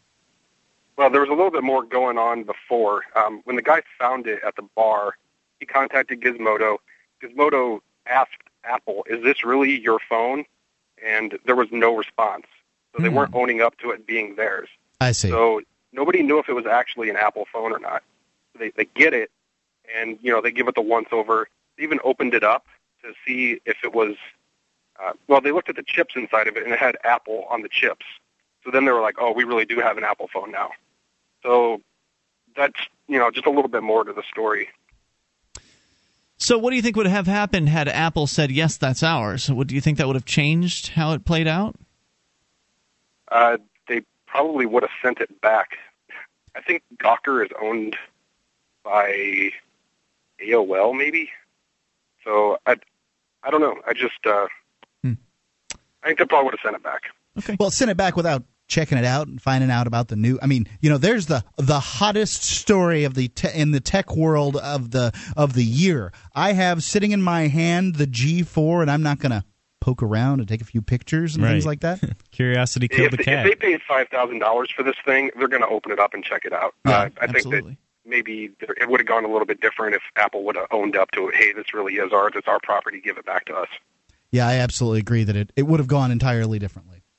Right, because then everybody would have known what was going on. The Gizmodo would have been aware that Apple knew and that they were concerned, and then they would have probably, like you said, made some sort of arrangements to where after they'd checked it out, they went ahead and sent it back. Instead, Apple kept quietly called the police, and then they did an armed raid of this man's home. Pretty sick. Thanks for the call. Appreciate hearing from you and the update there at 800-259-9231. Gizmodo, by the way, there's another story from CNET. I'm not going to get into the details, but they're alleging that they believe the arrest warrant, or the search warrant rather, was invalid, which wouldn't really be a surprise because... And it doesn't change anything because they've already gone into his house, shooken him down. They've already frightened this man. I mean, that's got to be a really disturbing thing to come home from work after a day at the office to find out your garage door is halfway open. You think, oh, my God, we've been robbed. And you have. And the robbers are still there. Yeah, to some extent you have. And you paid the robbers' salaries on top of everything else. Yeah. So it's got to hurt a little. 800-259-9231. Oh, here's the update, by the way, since we're talking about cops doing nasty things to people, peaceful people. Remember the story out of New York, Times Square, the critical mass ride where a cop basically jacked a guy off of his bicycle as he was riding by? Do y'all remember seeing that video? No, I didn't see that. I absolutely did see it. This was a ride for like bicyclists' rights or something, wasn't it? It's a critical mass ride. There are things that, as I understand, these are rides that happen on a regular basis in New York City. Okay. I don't know exactly what it's for. Why they exactly, do it. But they do it.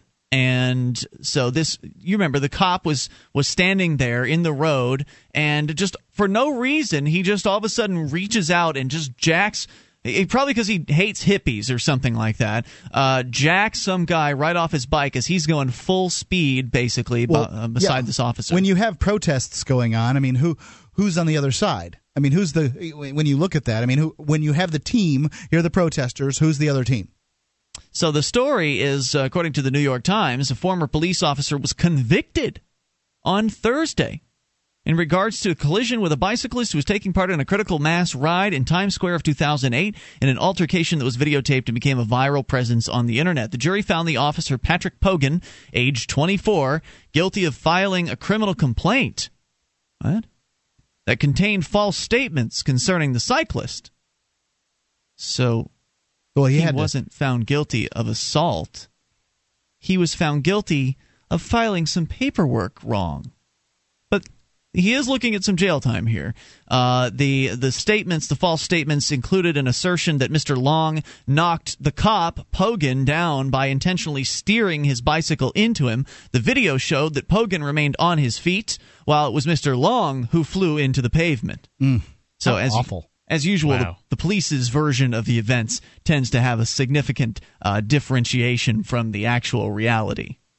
And this is common, by the way, where the police will just make crap up, and if their other buddies are around, they'll all get together and they'll decide on the same story, and they'll agree that they're going to keep their mouths shut, the thin blue line closing around its ranks, and they stick to their story, and then it's you versus the cops. And if you don't have a video like this guy happened to have a video, You are SOL. If this video didn't exist, the other guy would likely be in some sort of a criminal situation. Absolutely. He'd be probably in jail for longer than this cop is getting. Well, Maybe I think that likely the cop got his jollies from pushing the guy down, and that would have probably been it. Really, that's what I think. You don't think that? Well, but he filled out a report alleging that this bicyclist steered his bicycle into him. That's assault on a police officer. I think he filled out the report probably upon having to deal with the video. Good point. Mr. Pogan, the cop, his conviction carries a maximum sentence of 4 years in prison. Now, point of information: he has not yet been sentenced. So the jury has decided that he's guilty of lying about the collision on the paperwork, but he hasn't been sentenced yet. Now, I expect that the judge in this case will come to the aid of his brethren here, the former officer Pogan, and likely just give him some sort of a suspended sentence or probation or time served or some sort of slap on that. It's unlikely he's actually served any time. With this one indiscretion, this man has valiantly served the public for 17 years now, and we can't let one indiscretion cause him to go to a death sentence in the Rikers Island facility. Pogan resigned from the police department after the episode, was also convicted of a misdemeanor for attesting to the complaint's truthfulness, even though it contained a warning against making false statements. But he, who was in his 11th day on the force when the collision happened, was acquitted of a misdemeanor charge of reckless assault. So 11th day? Mm-hmm. Yeah. Wow. Total rookie. That's why I got it. That's why he got bumped, you mean? Yeah. Well, I mean, what do they care about that guy? He's still on probation. Well, he did resign. But yeah, you're right, Mark. When they have this training period, essentially, or this, you use the term probation, they have this period in which you don't have the tenure to where you can easily be fired as a bureaucrat, or as in this case a cop. You can more easily be fired once you get past that period, and it probably differs by the department. But once you get past that probationary period, then you're pretty much locked in. Like, there's not really any easy way to get rid of him. Yeah, I don't know that they necessarily felt like this guy was on the team yet, and I think that the team mentality is huge when it comes to this, law enforcement team thing. Absolutely, it is. Pogan, who is scheduled to be sentenced on June 23rd, wore a blank stare as the verdict was read. He left the courthouse without commenting. So he, by the way, the Critical Mass is a monthly group ride that is viewed by the police department as a way for agitators to rile up the police.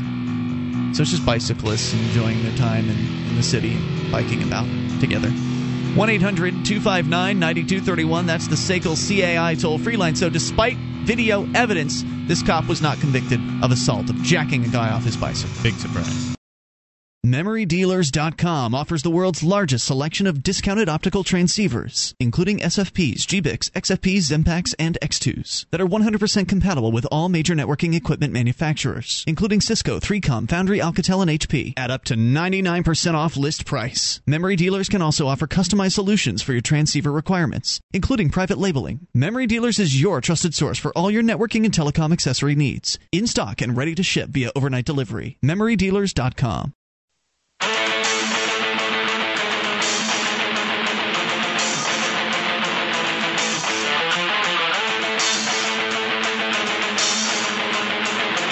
This is Free Talk Live, and we're launching into the third hour of the program. You can bring up anything just by dialing in toll-free to 1-800-259-9231. That's the SACL CAI toll-free line, 800-259-9231. Again, you can bring up whatever happens to be on your mind. That's the point of the program tonight. It is Ian with you. And Luther. And Mark. All right, so we're going to get into an email. Mark, you've had this sitting there for a while, and you wanted to get to it. It's about prison? Yeah, it's a guy asked me a question here, and I thought I'd read it for people to hear on the show. So it's from Troy. It says, "Hey guys, I love the show, and I've been listening for several years, and I have a question for Mark. How has your time in prison and the associated label as one who has been in prison made you a better person? We all go through difficulties in our lives, and most would agree those experiences tend to be a crucible for our personal development, especially the tough ones.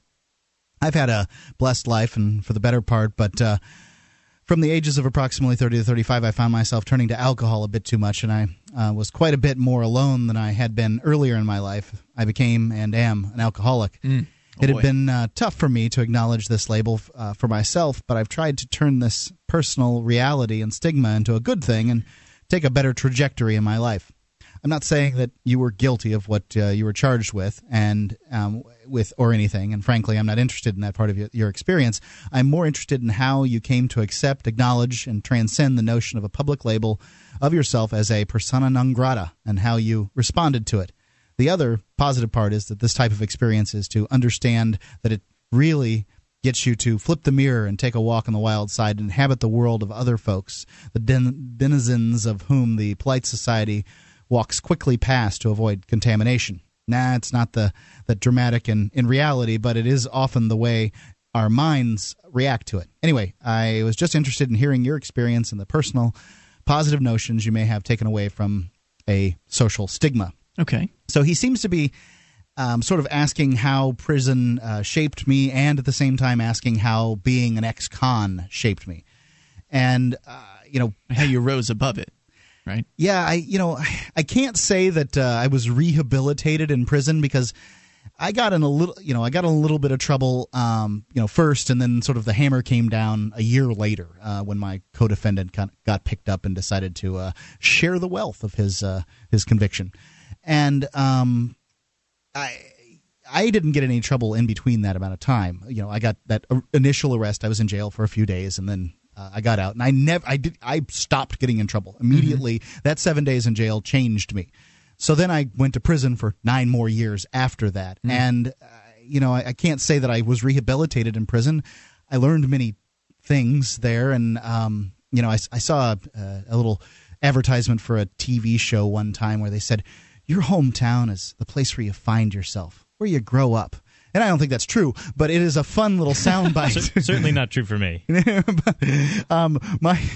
hometown then would be prison, right? Like a particular prison in Florida called Gladiator School by its denizens, if you want to use the terminology he used in the email. So, not a particularly nice place, but probably not as bad as the people would tell you the stories about it either.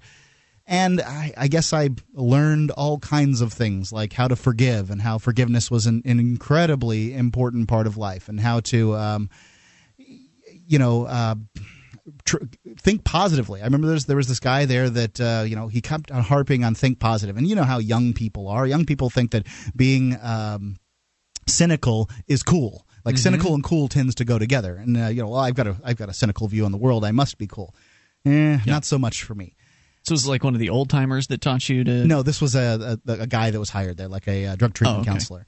And I found that very valuable. I found the value of working hard, and how that would help you to transcend your circumstances. I became the staff canteen operator, the highest-paid inmate. There were only really 6 that were paid out of 1,000 mm-hmm. there. And, I had a lot of influence and made money, and so I learned a lot of things, from being locked up.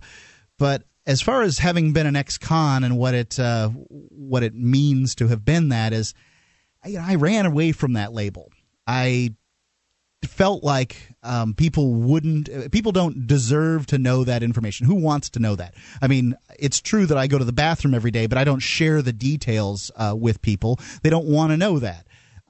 So I kept that kind of a secret, and I only relatively recently, I think 2007 came out on the air about it, and I've been pretty much out. Didn't somebody out you? Somebody out me, but as a result, I came out. Yeah. The door was open, I walked out.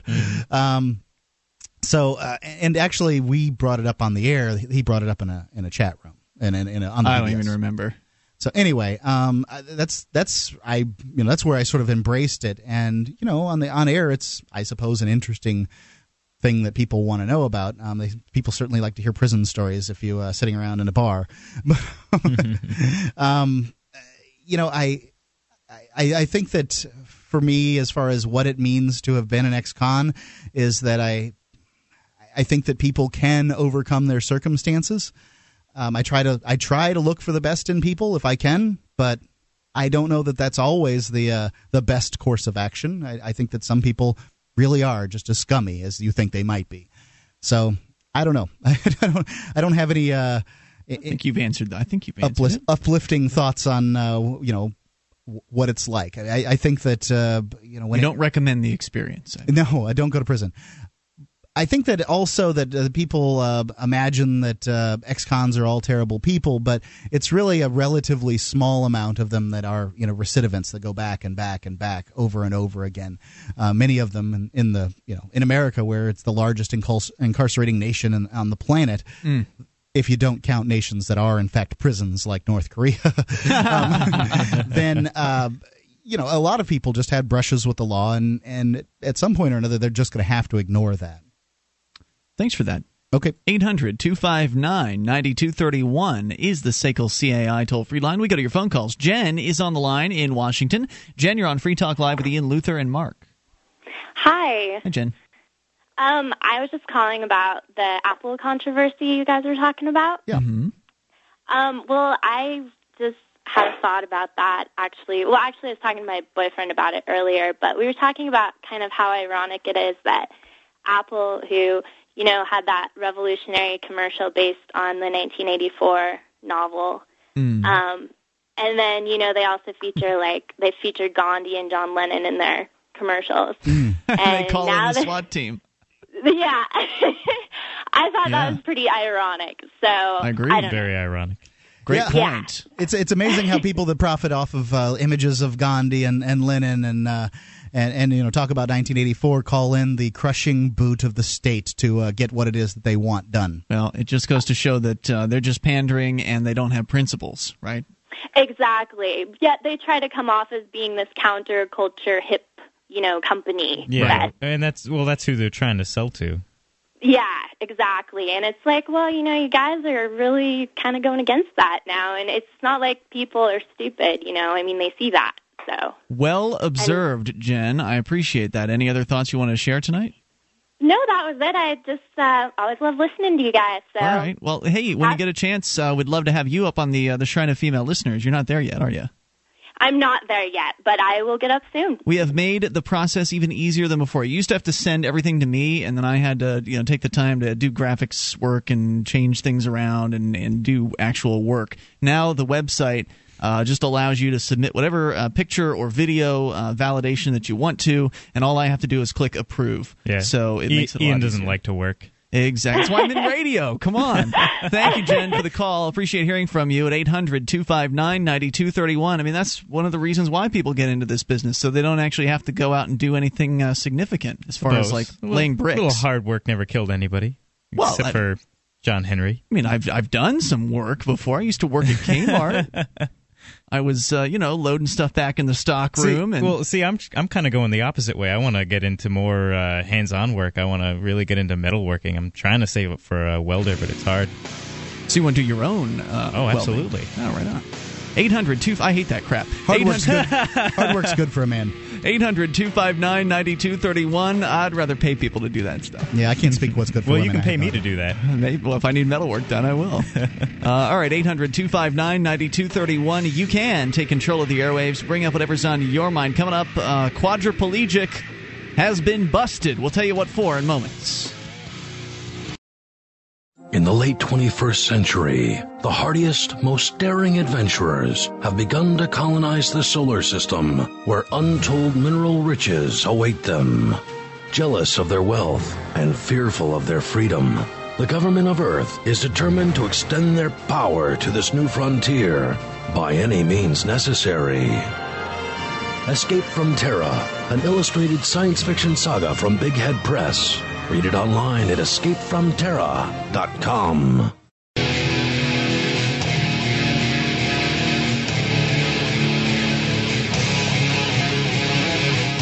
This is Free Talk Live. Bring up whatever you want. Dial in, toll free at 800-259-9231. The SACL CAI toll-free line. You can enjoy our website, the features we give to you, those other talk show hosts. They want to charge you $6, $7, $8 a month for their sites. We do it free. You get the archives, you get the listening options, and one of the listening options is our webcam, which is also free. All of these things are stuff that the other talk shows put behind paywalls. You have to sign up for subscriptions in order to get access to their cam. For us, cam's like gee, you should be able to watch that for free. You should be able to get the archives for free. And so you can go to cam.freetalklive.com. Thanks to great folks like memorydealers.com, we're able to bring you the cam for absolute zero cost. And cam.freetalklive.com is where you go to watch the show and listen and interact with other listeners, because our chat room is also on the very same page. So watch, listen, and chat, get interactive at cam.freetalklive.com. Yeah, since memorydealers.com brings you the cam, I wonder how they'd feel about you calling it free. Memorydealers.com offers the world's largest selection. Free to the user. The end user does not pay for it, that's for sure. Free is an inaccurate term, though. You got into this with me the other day over what should be called free and what is not. Why don't you talk about memory dealers and we'll talk about what's free? They have the largest selection of discounted optical transceivers, including SFPs, XFPs. They have optical transceivers that are discounted up to 99% off. Does it mean 99% of the optical transceiver is free? MemoryDealers.com. They are your trusted source for all your networking and telecom accessory needs. You can find them at MemoryDealers.com. Okay, so yes, Mark, it costs money to operate the cam at cam.freetalklive.com. It costs money to operate our website. It costs money to, we've got to pay for the power that runs the cam and the servers that run the cam and all of that. But to the end user, it is free. They don't have to be concerned with those costs, thanks to good people like MemoryDealers.com. What part of that is wrong? In this particular instance, since it's a marketing tool, I think you can say free. But, talking about free as if things actually are free is, it's unfair to the people that pay for them. I don't think Memory Dealers is going to have a problem with it because, it's the lure to get people in there. They can see their banner, things like that. MemoryDealers.com. All right, 800-259-9231. That's the SACL CAI toll-free line. This is a story that appeared over at freekeen.com, and I believe it is also at freetalklive.com, where a quadriplegic has been busted for pot. Arthritis attacks, according to the St. Petersburg Times, arthritis attacks his neck and shoulders. Painful spasms ripple across his crippled body. Imaginary needles stab his useless feet. John Herring has lived with the chronic pain since becoming a quadriplegic 2 decades ago. Then he found a way, he said, to ease his aching body and to lift his depression. And now he's going to jail for it. Herring, 45 years old, was caught growing his own marijuana, a remedy that he says he turned to after prescription painkillers wrecked his body and his mind. Legal narcotics leave him drugged, depressed, and in an angry stupor, he said. Sometimes I just want to end it all, said Herring, but when I smoke, it's like the world's lifted off my shoulders. It's like I can deal with what I have to deal with in this wheelchair.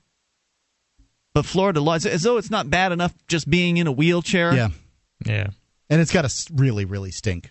This guy has, excruciating pain to go along with being in a wheelchair.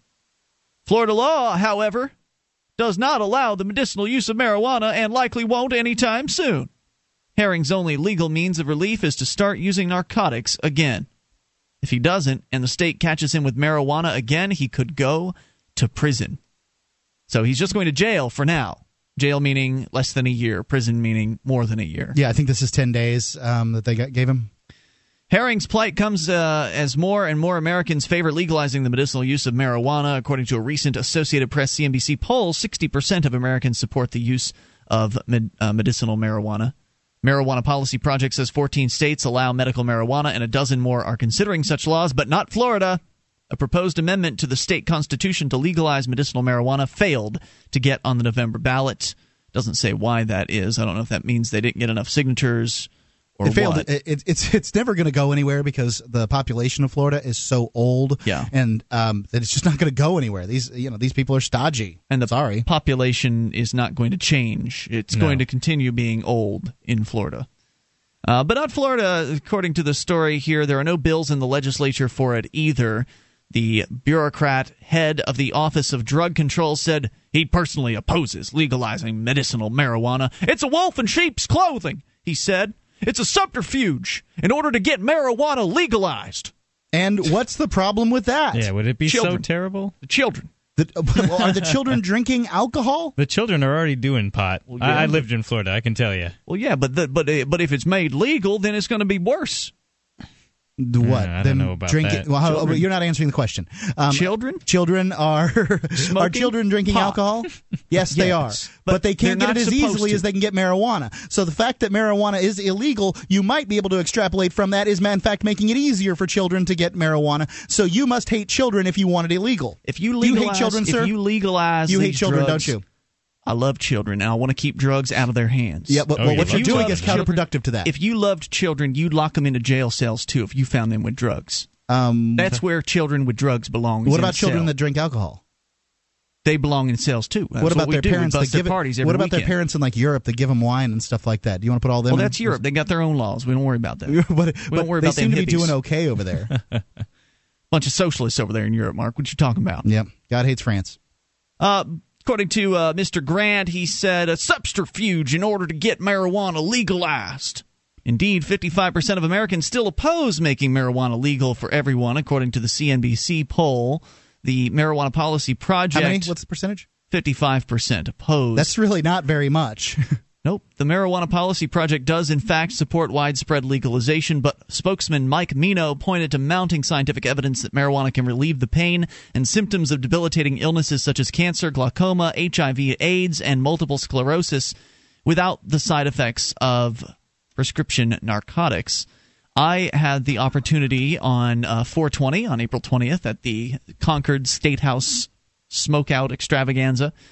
I had the opportunity to toke up with a medical marijuana patient, which was it was a nice moment for me because there we were out in public, and it's rare that the medical marijuana patients will come out and do this because they don't want to go to jail. They don't want to be the martyr, if you will, for the marijuana movement. They'd like to see it legalized, but it could be really difficult for them to be in jail, as it will be for this gentleman here, because the healthcare services are not exactly the best when you're in jail, and trying to sleep on those mattresses, not exactly the most comfortable situation for somebody who's got a chronic pain that they're dealing with.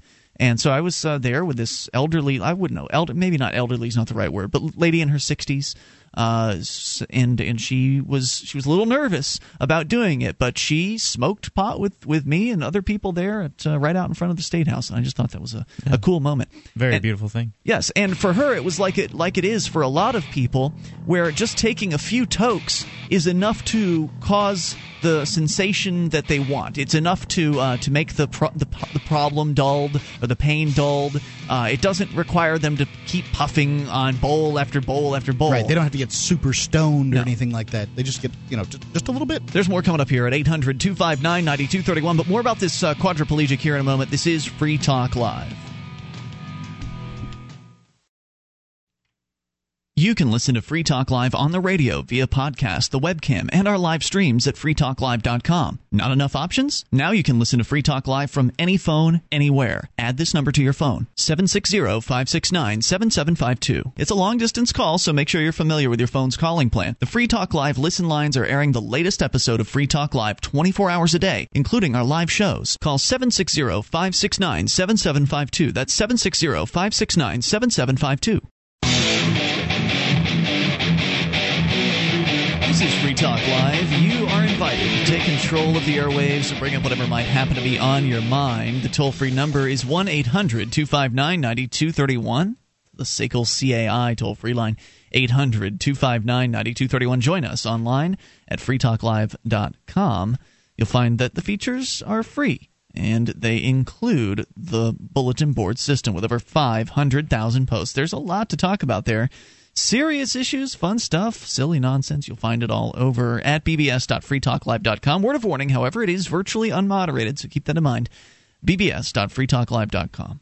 If you're thinking about getting into gold and silver, either as an investment, a hedge against inflation, or having it as a barter currency, before you make any purchases, go to gold.freetalklive.com. We have gold and silver coins there that I've hand-picked, not for their numismatic value or collectible value or anything like that, just for the value of the gold and silver that's in them. And I think you'll be happy with them. Those are the ones that I like.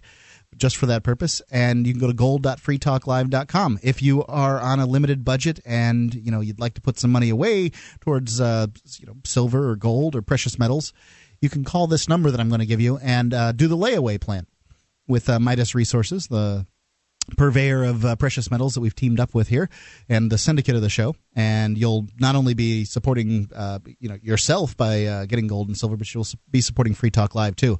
The telephone number is 877-857-9938. 877-857-9938. Gold.freetalklive.com. Governments claim in their documents, their founding documents, that they were formed by consent. They claim that they are formed to protect people's right to life, liberty, and property. But they don't do that stuff. Here's a great example. We're talking about a story from the St. Petersburg Times where John Herring, a 45-year-old man, is looking at jail time because he was growing cannabis. Because he's a quadriplegic. Damn it, I keep putting more syllables in there. It's not quadriplegic, it's quadriplegic. Yes. He's a quadriplegic, and he's in a significant amount of pain.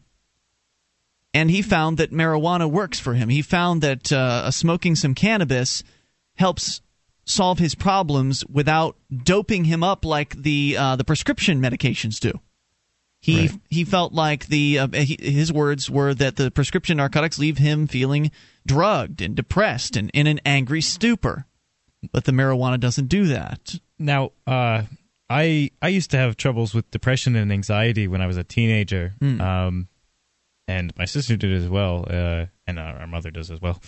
But I found that marijuana helped out a lot more than I took prescription drugs for a while, and they just made me feel like a zombie. What drugs? Zoloft.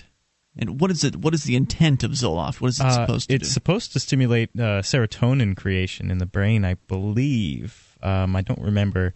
Yeah, I remember. All I really do remember about it is that I lost my appetite a lot. I would get nauseous a lot. It sounds horrible. Yeah, I lost my sex drive. It was pretty awful. And now they recommend that you don't give it to anyone under 18. I know that we had a co-host on this show at one time who, Mike, in the very beginning, who was on antidepressants, and he had a lot of the same problems. Yeah. Lowered sex drive, breaking out, pimples, that kind of thing, all over. Yeah.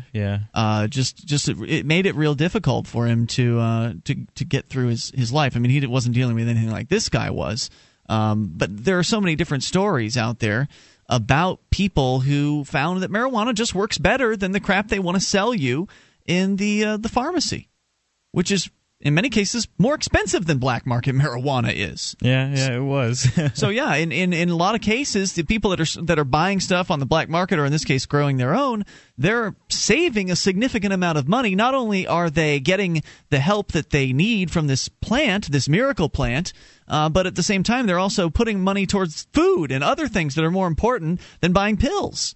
So really, it seems like a no-brainer. It seems like, wow, well, if you have any modicum of human compassion in you, that you would, of course, say, well, yeah, wait, this is illegal? Well, that's crazy. We need to do whatever we can to change this. But it's not happening in Florida. There's not even anything on the table as far as legislatively or anything like that to make a change here. And the drug warriors continue to advocate hurting people like this man. His name is John Herring.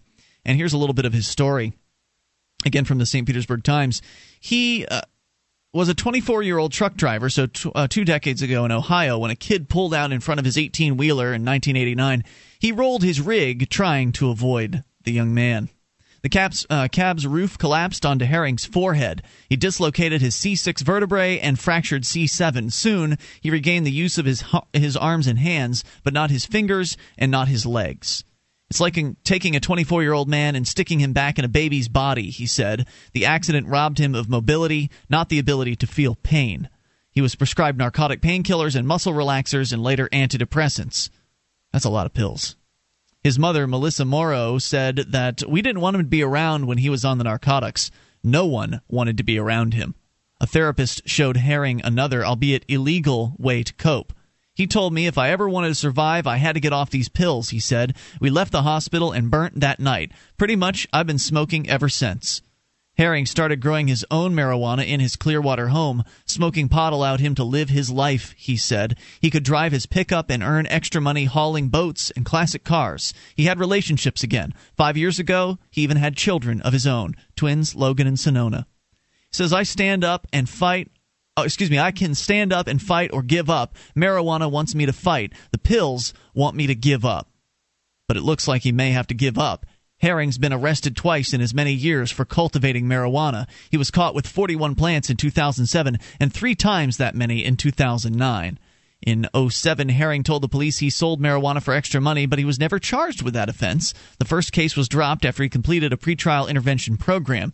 A year after the arrest, Herring said he started growing pot again. The latest arrest will send him to jail for 90 days. Oh, I thought this was 10 days. No, it's Jeez, 90. My mistake. And he has to serve 3 years of drug offender probation. That means drug testing. A failed test... And a probation officer going through your house. Oh, boy. A failed test will land him in front of a judge, facing up to 5 years in prison. Yeah, he just got a life sentence. It's part of what Herring's attorney called the lenient plea bargain approved last week.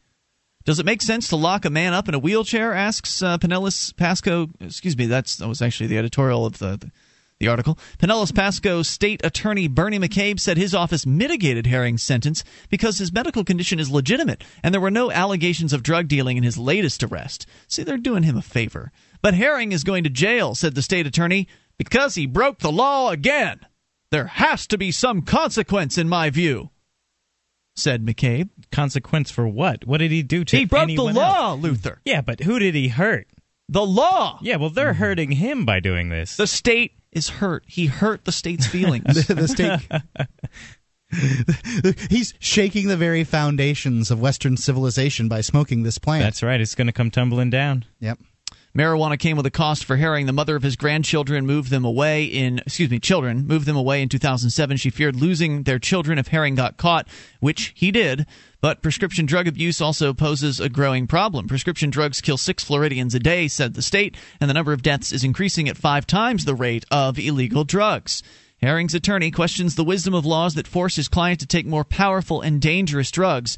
He said they take away from him the one thing that has worked and force him to take something more toxic. There's no logic to it. Absolutely not.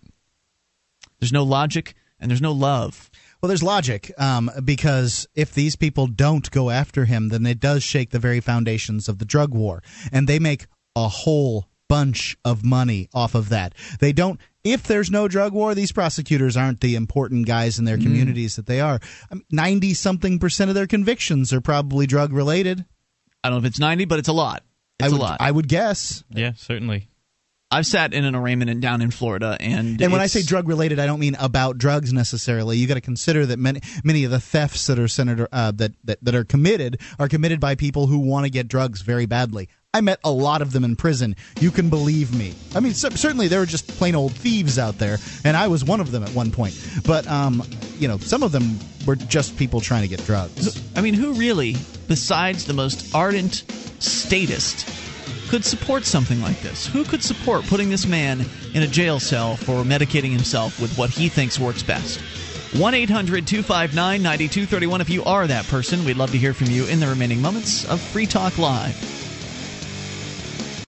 On Free Talk Live, we talk about investing in gold and silver as a hedge against inflation, investment, and barter currency. We've teamed up with Midas Resources to offer you some great rates on some hand-picked gold and silver pieces. U.S. Eagles, British Sovereigns, 20 francs, Lakota Nation silver rounds, Montana silver reserves, and Walking Liberty halves. Call 877-857-9938 or go to gold.freetalklive.com. The shipping is the same for 1 as it is for 20, so try to get as many as you can all at once. Gold.freetalklive.com.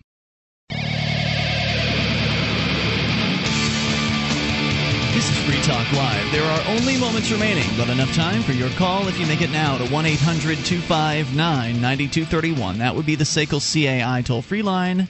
You can take control of the airwaves. 800-259-9231. Join us online at freetalklive.com. The features of the site are free. The main feature of the website is the site itself. It allows you to actually influence the stuff we'll talk about here. You can submit show prep ideas to the site. Other listeners and you can vote up and vote down the different items that are there, and the most popular ones will make it to the front page of the website at freetalklive.com. The phone lines on Free Talk Live are sponsored by SACL CAI. They have a full-orbed approach to account recovery. It's really three companies in one. They do collections, early outbilling, and they purchase charged-off receivables. SACL knows that the way they treat your customer reflects on you.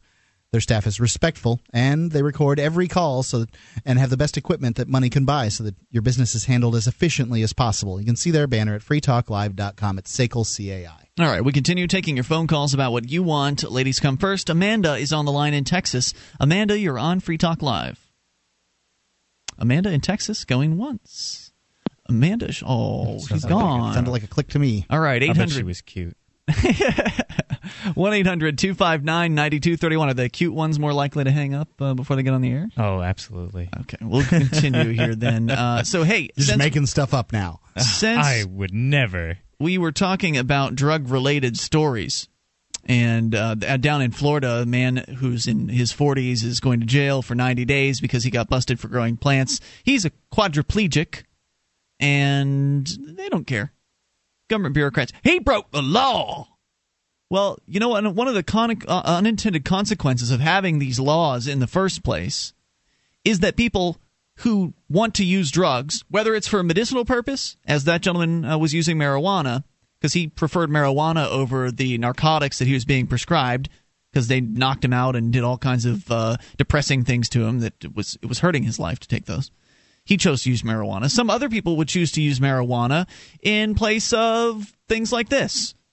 ABC News reporting that a 12-year-old California boy has been strangled by a rope in his family's kitchen. Now, the rope didn't just jump up and strangle him. Apparently, he was the latest victim of a teen fad known as the choking game. Police say Eric Robinson, a sixth grader from Santa Monica, accidentally killed himself while playing the choking game, a deadly pastime in which children cut off the flow of blood and oxygen to the brain to experience a momentary euphoric buzz. Robinson, a popular tween known at school for often wearing sunglasses, hanged himself using a rope on the evening of April 20th when paramedics arrived following a night. Somebody did their research there on that story, huh? Well, there's a picture of him on his Facebook page in sunglasses. I see. Well, now you know. So when the paramedics arrived, the boy was in cardiac arrest. He was taken to the hospital and removed from life support the next day.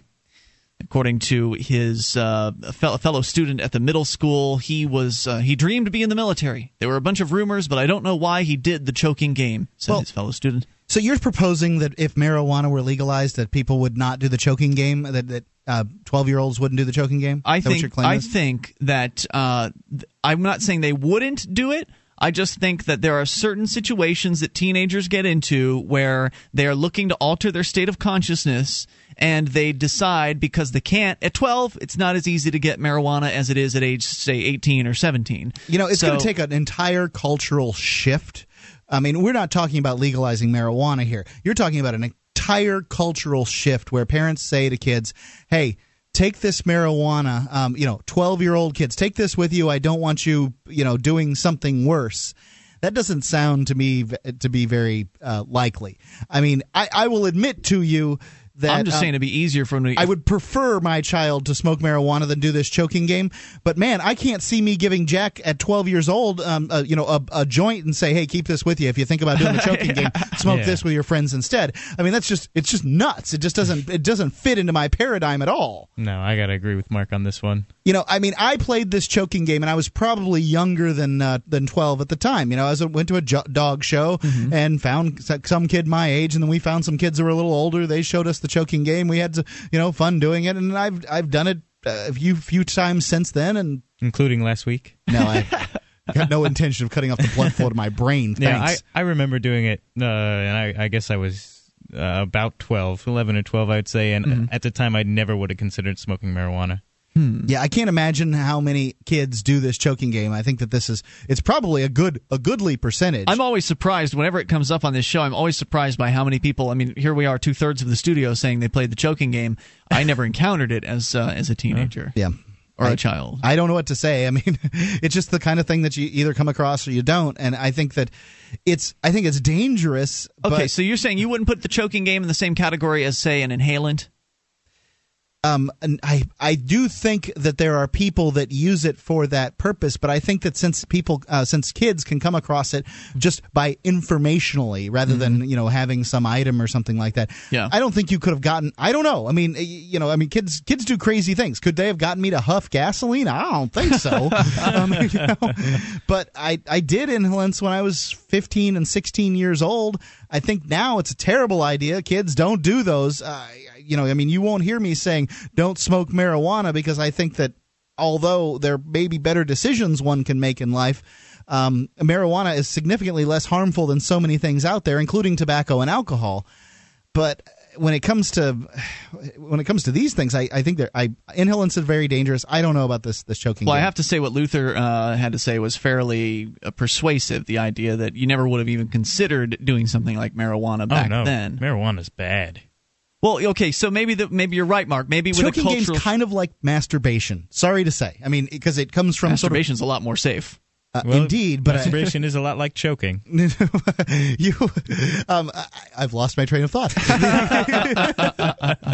But I mean, it comes from within yourself. You're able to supply the choking game with all of your facilities. I see what you're saying. You don't need to purchase a product to do that. So it's something one discovers about oneself, and I think that it's tragic that people die from it. Do you really discover that about yourself, or do you have to hear about it from somebody? What, masturbation? No. I discovered no, the choking game.